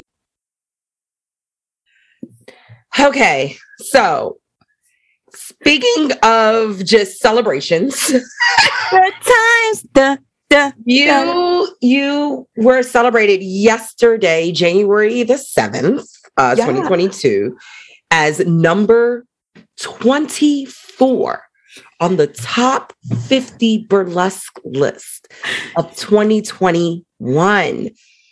First of all, what I love stories of how people find out. How did you find out? So I went over to my husband's family's house because we were having a little family get together, and it turned into more like let's order food and memorial thing, like family thing. It was just a family thing. So Ruby Spencer from Chicago, my girl, she never calls me and she needs to. There's only some people that I answer my phone for. Like you all have the same Animal Crossing, like ringtone and that's what I answer to. And then people that I don't want to answer to have like that from Mario when you went into the castle, whatever. So like I dabble in some video games. So she calls me and she's like, I go and answer because she never calls me, right? So and then she's like, have you been in the internet as of late? And I was just like, huh? And then my mind is like, who died? Because that's kind of like the times, right? And then I was like, what happened? Who died? What's going on? What's the situation? Like, is everybody okay? And she's like, no, it's nothing like that. Everybody's okay. Like, have you been on your phone? I was like, no, I'm with family. And then she's like, you have to go look at the list right now. You have to go look at the list. And I was like, oh my God, did you make it? Like, I was just like, did you make it? I was so excited for her. And I was like, did BB, did CO? And I was just like, did this person I don't like make it? Susie Von Strip. And I was just like, I go and I couldn't open it because you can't open it from like the link on Holly's profile, like on 21st Century Burlesque profile. Yes, that's what I'm saying. I keep having problems trying to get the link, and it happened last year. So I opened it on Chrome and I'm going down. And I was like, okay, so it's probably one of my friends, right? And she's like really excited. I was like, well, show me right a minute. I was like, is it Gigi? I'm gonna see Gigi, and like I'm like, keep going. I started jumping, screaming, crying, and my family thought I had seen a mouse. First of all, in my mother-in-law's house would never. A mouse would announce itself before walking into that clean house. Wait a minute. I like how you said a mouse would never. A mouse would never. So a mouse would announce itself at the door and ask for like, some sort of some sort of entry. And she would probably give him a treat. Says, call him a name and be really cute. So I started screaming and jumping and crying. And I was just like, oh my God, oh my God, oh my God. Like it didn't connect. And I was like, and she was actually in backstage waiting to go on at her show, that she stopped what she was doing. She was already ready. She was literally about to go up, calling me. And I was so happy because it was like the most genuine moment to share with a friend, right? So I was like, let me call you back. I have to call my dad. And they're asking me, what's going on? Michael's annoyed. They went to go pick up dinner because it was done and I was supposed to go with them, right? Because I collected the order, the whatever. So I'm like, I'm in Burlesque Top 50. So I had to come down for a moment and I called my dad because the first person would be my mom, but I called my dad. And I was like, Dad, I'm in Burlesque Top 50. And he's like, I almost didn't answer the phone for you, but your mom told me to. And he was so Mona proud. be telling us. And I know my mom was like up here. And then like, he's like, I'm so proud of you. Oh my God, this is amazing. Yada, yada. And I was like, oh my God. Ah. So I come out and they're like, well, what is it? What is it? And I explained to them it's the global top 50 list that is chosen by our peers, fans, and like networks and individuals. Is a really big deal because I've never been on it. And this essentially is something that, I was like, talking to people about it and everything. And I showed them a picture, which I was like, I love that picture of me, particularly from Beehuff when I was there in 2017 for Movers, Shakers, and Innovators. So like, that was a nice Honey Beavers, thank you, with my sombrero. And I was just like, out of nowhere, it was like you and like a bunch of other people were freaking blowing up my phone. And I just couldn't compute what just had happened. They get there with the food and I'm like, I'm hungry. So literally, it's almost like my mom planned it. Like, let's go to your family's house so you can spread this joy with them and have this experience with them and happiness and have tacos with your family. Because I know that I'm not here, so I'm going to give you this. And I was just like, this was way too coincidental, Again. Too coincidental. Connections. Right? Connections. When I'm not gonna lie, when I saw it, my brain immediately went, I have to call Bella. And then when I called you and you answered on the first ring and you just went, bitch. I don't understand that people don't understand like the different tones of bitch. And I think that like, some people just knew exactly what you meant. Don't understand that the satin language of different increments of bitch. Yes. So some people get really offended. They're like, bitch, why did you call me that? I was like, as in bitch. Hey bitch. Hey bitch. Hey. No, when you said bitch. And I just went, congratulations. Rita de Levine called me crying and I was crying and I was just like, and a lot of people are like, you deserve this. You've been working so hard for it. It's like, but then like the panic sets in. Let's talk about that panic. You're confused and you're like, what the fuck happened? Like, what the hell did I do? Like, hello, bibbity bobbity, what the fuck? So like, I'm over here like, somebody explains that you're baffled, confused. Like, then you immediately like panic because you're like, how? Like, I think people have to understand how many votes you have to get into these lists. They're within the hundreds to thousands, and understanding that people support you that much. You're making my nerves so bad right now. You're gonna be in the top 10. You're gonna be in the top 10. It's not we riot, and like, it's the thing. Like, if the federal government is listening to this, we're not rioting towards you. We're rioting to somebody else. Like, hello. But it was this thing that I just like couldn't compute because like through 18 years in industry for me, this was unattainable. So was Beehive to me. And like, can we talk about Viva Las Vegas? Yeah. Can I say the thing? Well, there's a couple of things that I think by the time that you release this podcast will be out there. So, which I don't know when you're releasing this, but I don't care at this point. So like the day prior, well, early in the week, I called you, and I actually applied to Miss Viva Las Vegas because my mom was like, you know what, why not? So I submitted, and I ended up as alternate. And that to me, this is the same story as Beehive. When I applied to Beehive's Movie Shakers and Innovators, I was an alternate, and within a day, I ended up as part of Movie Shakers and Innovators. So I was just like. So I'm an alternate to a point that I have to pay attention and prepare because, you know, I may be competing in Miss Viva Las Vegas, which is I need you to be, if you stay ready, you ain't got to worry.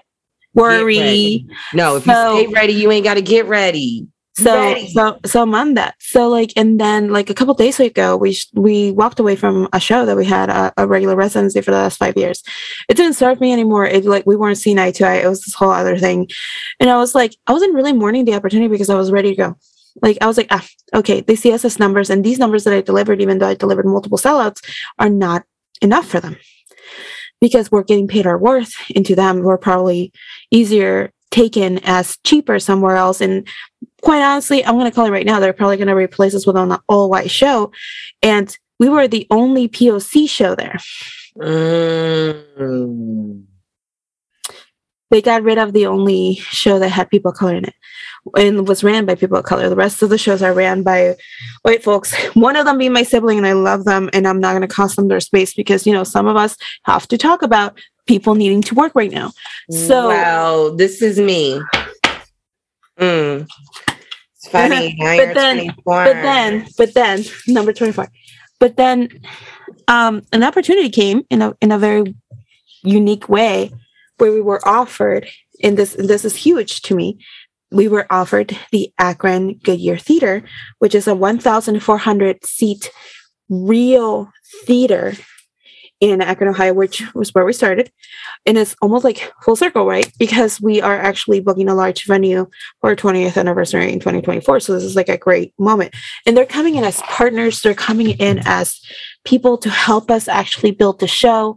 So like this situation with that is just like multiple things have accumulated. And I like in my mind just exploded. Because first of all, like when I first saw the first 30, I was just like, for sure, I'm done. Like I made peace with not being in it because it was like, you know what? I know that I'm influential. I know that what I do. And I want to reiterate that for everybody out there. You are influential. If you're booked and busy, you're influential. I'm sorry. Who said that? But who said that to you? You.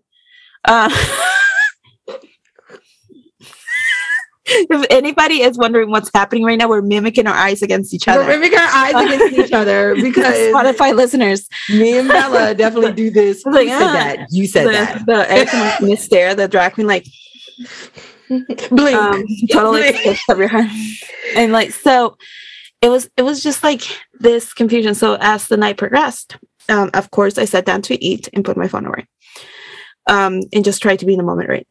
And then like. The immediate, like, I can't call my mom. And then I was just like, wait, but she's here. And she's listening. And this is probably her doing. So then, like, I came home and I was, like, jittery as fuck. I was talking to Ruby Spencer the whole time. And, like, going back and forth with friends and stuff like that. And, like, sending to my family. I sent it to my family. I was like, we did it. Because they voted.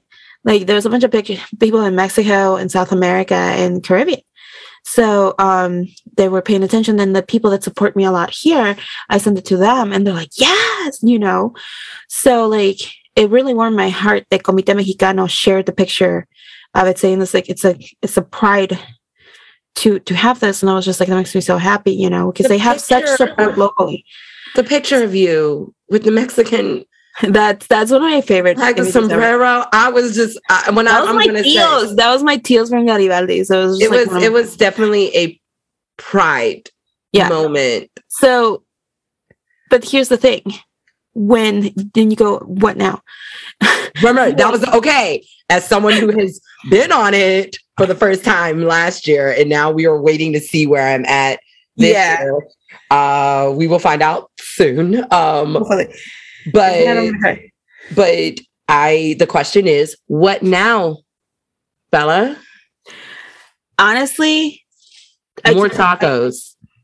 Yes.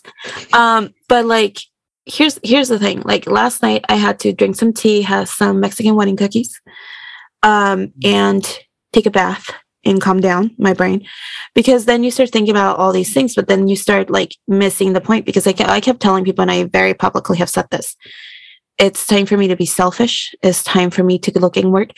I'm not talking about selfish as like my connections with people, my friends, my family, my activism or anything. It's just like I've been taking care of somebody for 12 years and like looking after all this other stuff for 12 years. It's okay for me to just have some time to mourn and some time to space. Like I can't wait to get all these commissions done and all these orders out so I can just focus on me and focus on what I want to do in my own space and my own time. Because like when I tell you that I actually was building a costume that I sent out a couple days ago, I was actually crying on the costume.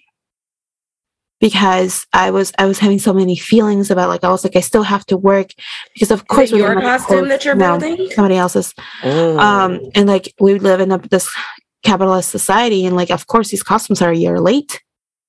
Some of them more. And of course I feel like accountability moment. I feel horrible, but like I couldn't control what happened, you know? And how do you become the person that can go ahead and fix that? You know, it's like, it's really difficult. Now, of course I send extras and all that, and I'm so sorry, but like a long time ago, before all this happened, because of a white woman taking advantage of me, I stopped wanting to make things for other people, because I'm not somebody's employee. I'm not somebody's property. And the way that I was talked to by these people was heinous. You know, like you see behind me, there's like the people don't see my house. People don't see the state that it was to a certain point. You guys don't understand what depression, like I already have depression. I'm trying to stay sober. And then all these good things are happening as I lost my mother 3 months ago. How do you expect me to feel about success when the person that I shared success with is no longer here with me? And I don't think people understood how trivial my mom was to me. So like how important she was. But like I sat and talked to her, because my husband put this beautiful shelf in the living room for her, where we kept a little bit of her ashes. We have a picture, gorgeous glamour shot she took, my grandmother's cane and everything up there.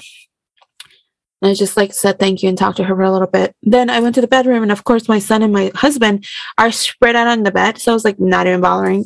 Took my Mexican blanket, my cobija, and went and fell asleep in my daughter's room because she's at grandma's. So, but like I had to calm down my brain, because it's the first thing I did when I woke up this morning. I didn't really have a lot of sleep.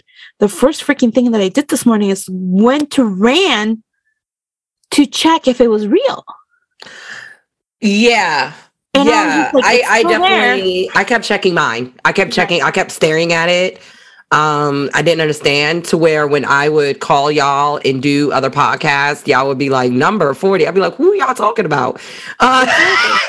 So it was just like this sentiment of like, how do you celebrate when you're grieving? How do you celebrate when you're having all these things weigh on you? And like my bosses, my like associations that I was with, friends, the most beautiful messages started flooding in. And like you start asking yourself if you're worthy, because like you don't do what you do. I don't do what I do for recognition.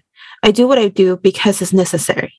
Bingo. It's not about me. Like I keep talking about legacy work a lot in my work, because if we're not here to pave the way and really open doors and like put stuff forward and yell and screech and make sure that we are heard, we're not doing anything. And anybody does any amount of work. I tell people, especially in activism, I was like, I do not need any attention activism. I'm here because I want to do it. And I have a large platform to do it and raise awareness too. Like with the Norwalk stuff, all that stuff we raised because I was Bellison from Burlesque World. The Burlesque World knew me. I was brought up and got fame through that. I was like a celebrity, a local Cleveland celebrity, whatever. So I used my platform for better. And like, there's been times that I used it for some stuff that is questionable, but you know what? Sometimes I fuck up because I'm a human. That's period. But like the holding myself accountable is important. Having friends will hold you accountable. I don't know what happened to having a conversation with a person you have a problem with and seeing if you can solve it privately and then move forward before doing a call out or anything. Now everybody's like, and like, I don't know how effective call out culture is anymore because we still have people that are problematic working, and then of course, like, you start thinking about the countdown itself and in the back and the history of it. And then you start like deducing things as a person and you just start. And one of my friends is like, just enjoy it. Yes. Because also I have a hard amount of trauma in enjoying things that happen in my career because of white women being jealous and trying to tear me down.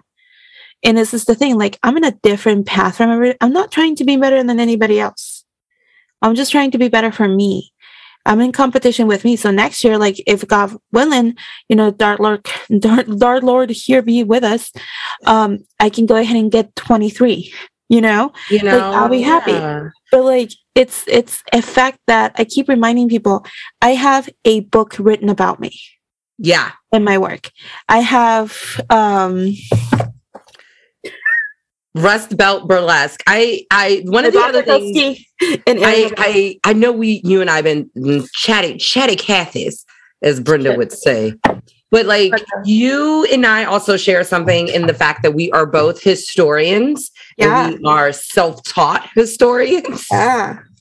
And you have just an impeccable book collection that I cannot wait. I have a problem. Yes, but I know it's a good problem to have. And not only are you a historian, you're also an archivist. I'm saying all of these things because I want people to understand why Bellison is number 24. Why Bellison is an influential person. Bellison was on American Pickers. That's so crazy, isn't it? It's crazy for burlesque artifacts. I have a very hefty collection of burlesque memorabilia and books and stuff like that. I just don't tell people about it because people don't want to listen to burlesque history stuff. And those that do, like, they have their attention for 20 minutes and then they're like, well, that's nice. But no, you have my attention and BB Barto's attention more as long as you can allow us. Right. But like, to be honest with you, like the whole historian thing, I think like going full circle, like I got published in Libraries Journal talking about historian stuff. I don't just do burlesque history. I do other types of history because I'm a historian in that aspect, because I'm trying to find out where I fit in all of it. And this is why I think it's important for people to understand the recognition comes from, like, I like to think that I'm actually a good dancer and a good costumer, and I do go on stage and I entertain people and I have my off nights like everybody, but like, I like to think that I'm good at something, right? I'm good at taking my clothes off and that's great, but I'm like, I like to say, I'm definitely not a talker. That's why I'm a stripper. It's like, but like, we can be intellectuals, people of color, we can be immigrants, we can be, I can be brown, I can be blue, I can be violet too. I can, TikTok has taken over this conversation so many times, but like, we can be all these incompetent individual things. And what I love about you is you being in the Library of Congress and like not more people talking about that. I was just like, did you know Gigi, I'm going to bring out my mic here, my Blue Yeti. Did you know that Gigi Holiday, Gigi Christmas is in the Library of Congress in Washington, D.C. And you should all go read that immediately because it's very important. Also, did you know the BB Barfucking is a librarian and is currently writing a book about Black burlesque performers and jig dancers.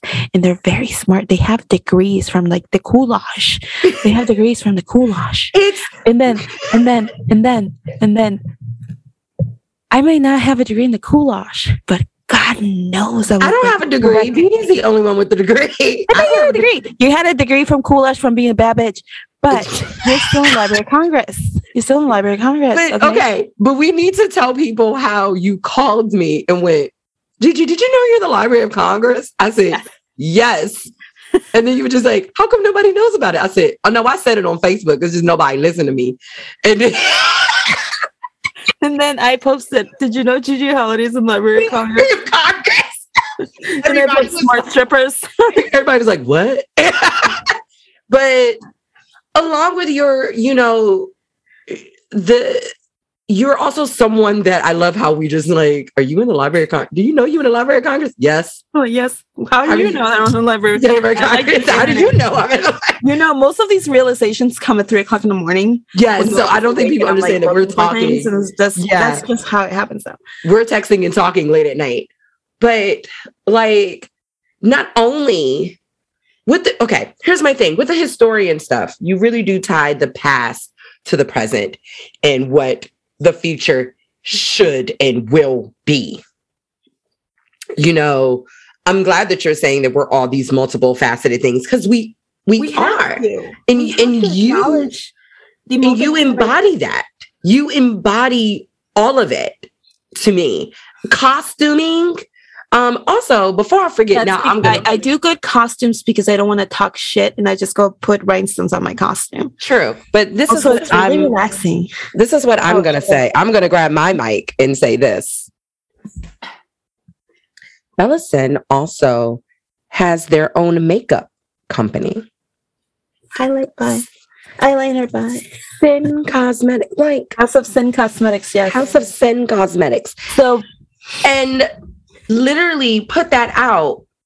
And yeah, look, have the girls gagging. Have the girls gagging. I think that the best so far compliment and review I've received is that my lipsticks are blowjob proof. I don't know how to market that, but I will. Did you hear that, full service girls and boys, and those who have not yet decided or don't care to choose? So it's so I should let people know about my deepest dark secret. I actually used to be an esthetician, so I went to school to become a makeup artist esthetician because that was like my first love. I tried to go to college for fashion design, but that really didn't work because I didn't know that I could go to college and help my mom with a job and stuff like that because I had 2-3 jobs helping my mom. We were trying to survive in this country, so of course I had to pick. And then I came to Ohio, decided to become an esthetician because I was like, why not? It makes sense. And I always wanted to do it. So I formulated my own makeup formula. So that means that I am science bitch. So one big thing about the things that I was messing around with was lashes. I could never find lashes good enough. Like the 301s were too plasticky for me.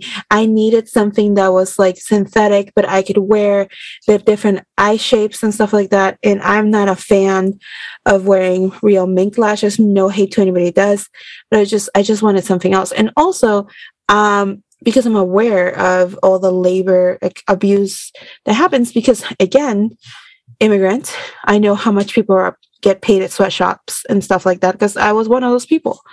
So I wanted to make sure it was like fair labor, fair trade, especially with all the issues with cosmetics, especially with mica. Mica is that little glittery thing that you see in cosmetics. People don't know somehow that the mica collected in some factories is actually collected by children in India that work in horrible conditions and actually die trying to go ahead and get this little shiny dust from the earth. And that's one of the biggest conversations because people are like, oh no, I don't want it to have talc because blah, blah, blah, asbestos. And I was like, well, actually there's 2 types of extraction. And like, you start going down the rabbit hole, right? It's the same people that say E6000 is toxic. In the state of California, there's a particular rule that says that certain items that can cause cancer will be all in the same broad category that includes E6000. If you have an actual allergy or sensitivity to chemical smells, that will probably be the allergy that you should be paying attention to. I don't know if you're licking the bottle, licking your fingers after bottle, you don't wash your hands. I don't understand what you're doing, but in this list also includes, and not limited to, hormones, mattresses, books, daily cleaning supplies, wigs, synthetic paper, which I don't understand what synthetic paper means, but sure, Jan, go off. Anyway, I'll get down from my laps. Anyway, so like, I love how we're both doing the Bailey Sarian warning. This like get close to the it's like, ma'am, but like, when you understand chemical formula, you understand a lot of stuff. And when you look into how these things are made, a lot of people say that like they don't want to support fast fashion. Sometimes we have to, because we don't have, like, as people of color, sometimes we don't have the money. And like, and if we know how to sew, sometimes the goods are more expensive than buying them somewhere. Or if you're a plus size person, sometimes you can't find something. But it's just like in the cosmetic industry, you have the ability of supporting somebody that actually has a link where you don't have to support work like this towards children. So it's one of the biggest things that was into my brand. Now, also, I wanted to make things for people with encumbrances and also disabilities. They couldn't hold things. A lot of our stuff is square because usually you can't hold something correctly. How will people think it's correctly? Because you have a disability. So these don't roll off your tables. And like, it's the plainest tube of like lipstick and cheap that I could get that's in recycled material, but like it doesn't roll off your table. You can stand it, you can hold it, you can go ahead and put it against putty, you can use it. And even the doe foot itself was another thing. Like, you have to have a different amount of ability to hold enough product in a doe foot that you can put that's normal enough for everybody and friendly for everybody to use. Also hyperallergenic makeup, which a lot of people don't think about, that I have. My mom, she couldn't wear a lot of makeup, which she was a makeup lover, because some makeup actually caused a reaction with her skin with her chemo. And some of them that was lipsticks or lashes, lash glue. So if anything, if you're going to be complaining about E6000 and you're using a adhesive that has formaldehyde in it, I don't want to hear it, because some adhesives, adhesives have formaldehyde in it. And that's the same thing they use to embody bodies. So, like, that's why it doesn't equate to me. Some people were like, oh, I don't use E6000 because I don't like chemicals. I was like, what lash glue are you using? Yeah, because I know you were helping me with makeup one time, and I was just like, Bella, I have to be careful. They put peanuts. Sometimes it has peanut stuff, and I have a nut allergy. So I can't buy foundations over the counter or something. I literally have to go to Ulta or another place. And that's when I discovered Pat McGrath. Someone had to research Pat McGrath makeup for me. So now I can put it on my skin. And a lot of people don't read the things. Like the eyeliner, we purposely made it so it had ridges. I just want to put on it, so I put it on it. But like, this is hyperallergenic and it doesn't have formaldehyde as part of the eyeliner, and it's long lasting. It's 18-hour wear. And it's in like a felt tube that will be easy for everybody to freaking use on it. But like, it's also matte because I like matte. But like, also the makeup wise, also, I'm not making makeup for white women. I'm making makeup for people of color, because there's different colors for different skin tones. Like, I still remember that influencer online that talked about the Hermes lipstick orange. I was like, well, what is this orange lipstick? Well, I would never. That was not made for you. Yeah, that wasn't made for you. Some people don't understand color theory and undercolor tones. Reds come in different places. Also, like, not everything's gonna look there's not a lot of things that are independent products. But yeah, that's like, I started as a joke with the eyelashes, which I'm wearing saying eyelashes right now. Envy. I love. I'm waiting for my package. Bellison was just like, I need to send you lashes if you're these are Ego photo shoot. So like, he was like, you're about to do this photo shoot. I got you. It's a big time place. I don't remember what I sent you, but you're gonna have to remind me. When it comes here. But like this is the situation. Like a lot of people don't understand why I started a makeup company. They're like, oh, is this Alibaba, this like, like this dropship, whatever. I was like, no, I actually made my own formula. And like I had to stop Showgirl from producing twice because one, they wanted to use red sometimes stung by a beetle component, and it can stain and it could be an allergen. So I was like, don't do that. We found another company. Then the other one was when they're like, oh, we couldn't confirm that the mica didn't come from. And I was like, well, give me the company details and I'll go ahead and do a feedback on it. So I did. And it turns out that it did. So I was like, no, I don't want that produced with that mica. So like I literally, they're like, well, we already made it. Well, too bad. Sell those because I don't want them. Yeah, we need to produce them with a correct amount of mica, and they did. But it's just like the constant delays that came from it were not just from COVID. It's because I didn't want to be complicit with my makeup company. And some people are like, some white girl was like, I'm convinced the products don't exist. I'm like, I actually been shipping products since like it's not my fault that you're apparently not knowing of how this process. If you want to talk about a scam, let's talk about Royal Velvet Burlesque. Stay out of here. I bet you that person probably performed for them too. Right? Out of here. None of our last performer. She's just whatever. But like the thing is, like the releasing a makeup line for entertainers, specifically women of color, people of color that are fans of makeup. I shouldn't also say always women, but like I've always seen makeup as an artist myself to be a tool of iconography that was genderless. Yes.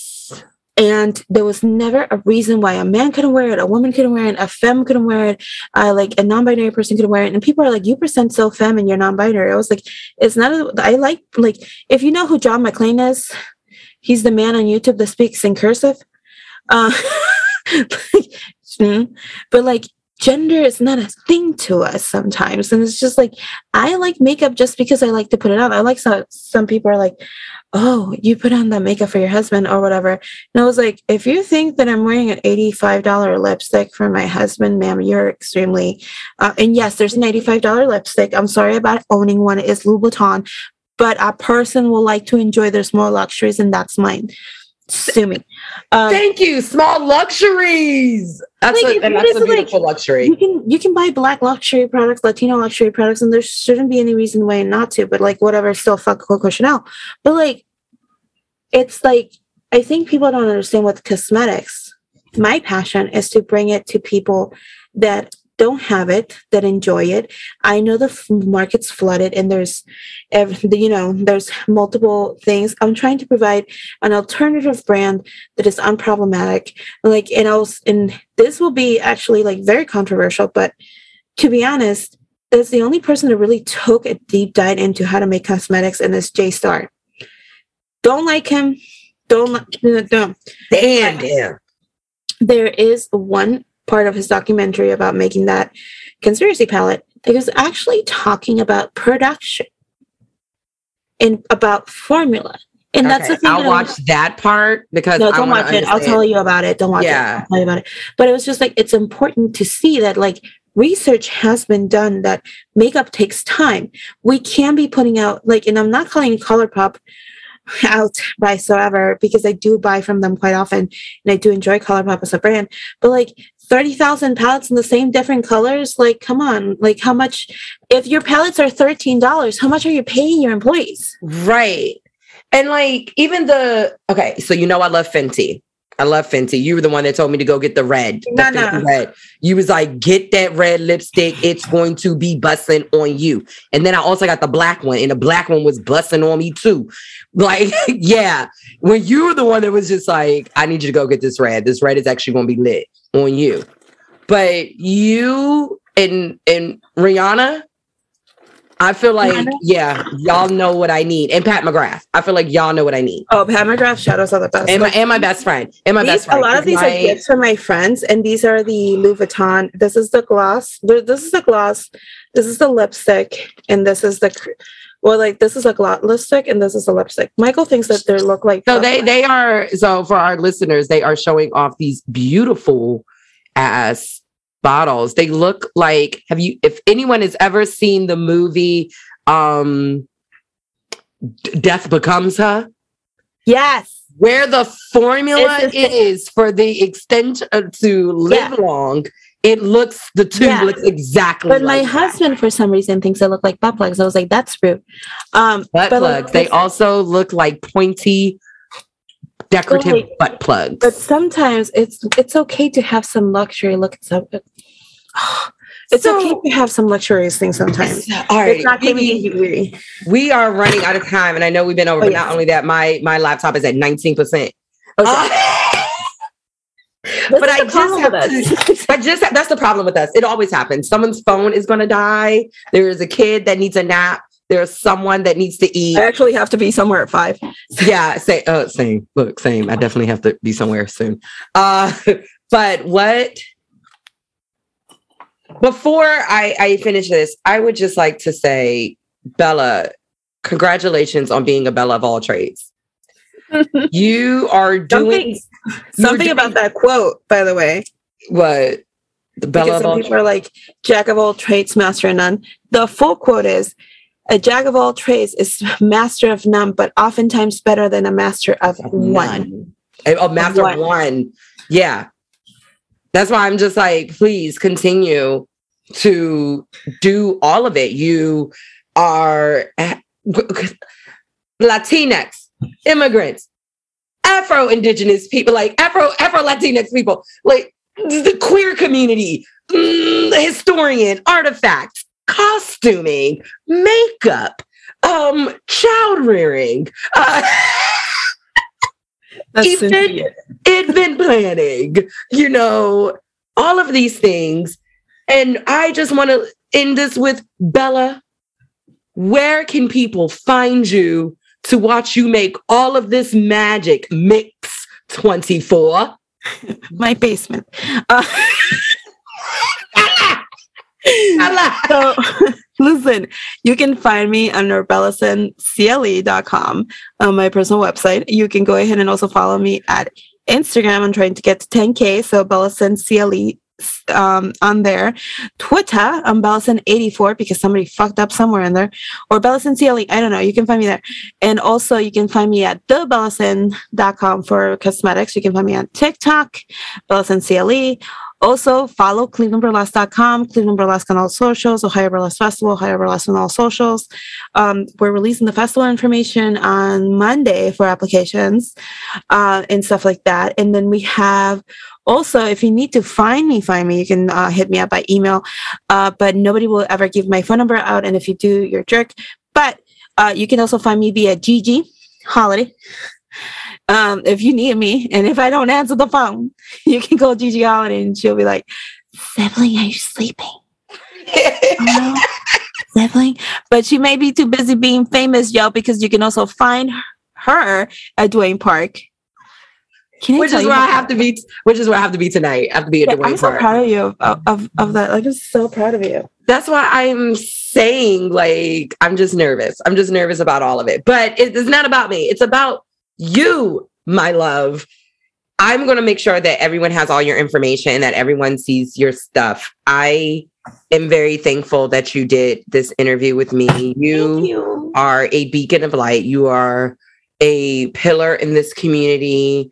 I just thank you so much in not only being like an amazing performer, an amazing producer, an amazing historian, costume, all that. I also want to thank you for being my friend. Thank you for that. Too loudest. Thank you for being a correction on that is thank you for being my sibling. Because we're family now. Yeah, thank you for being my sibling. If it wasn't I think for both of us, if it wasn't for you, we would not have been able to keep going all of 2020 or 2021. It was both of you and I, like, just in the trenches going, we have to get through with this. We have to do this. But that's no choice. There was no choice. There was no choice. I love how we strong arm each other like Mama Tony strong armed us. And we need to call Mama Tony, and I will see you at the Dirty Show, hopefully. No, I got in 18 and 19. So I will go see you and we'll go see Mama Tony together. Yeah. I'm just thankful. Thank you so much for doing the show, Bella. I greatly appreciate it. Like I said, y'all follow Bella everywhere and listen to what figuratively speaking. Yes. But Bella is an influencer, ton of stuff on TikTok that deals with costuming, burlesque, history, cosmetics, grief.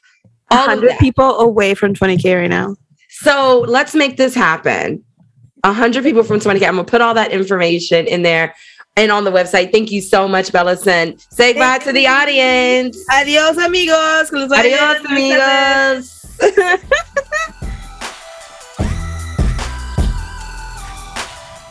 Here is your auntie's tip of the week. Listen, I know this is going to be cliche, but be a tourist in your own town. There are things that you have never seen or experienced because you feel that you've experienced it all since you live there. Go and be a tourist. You may see some cool shit. And that's on Period Network.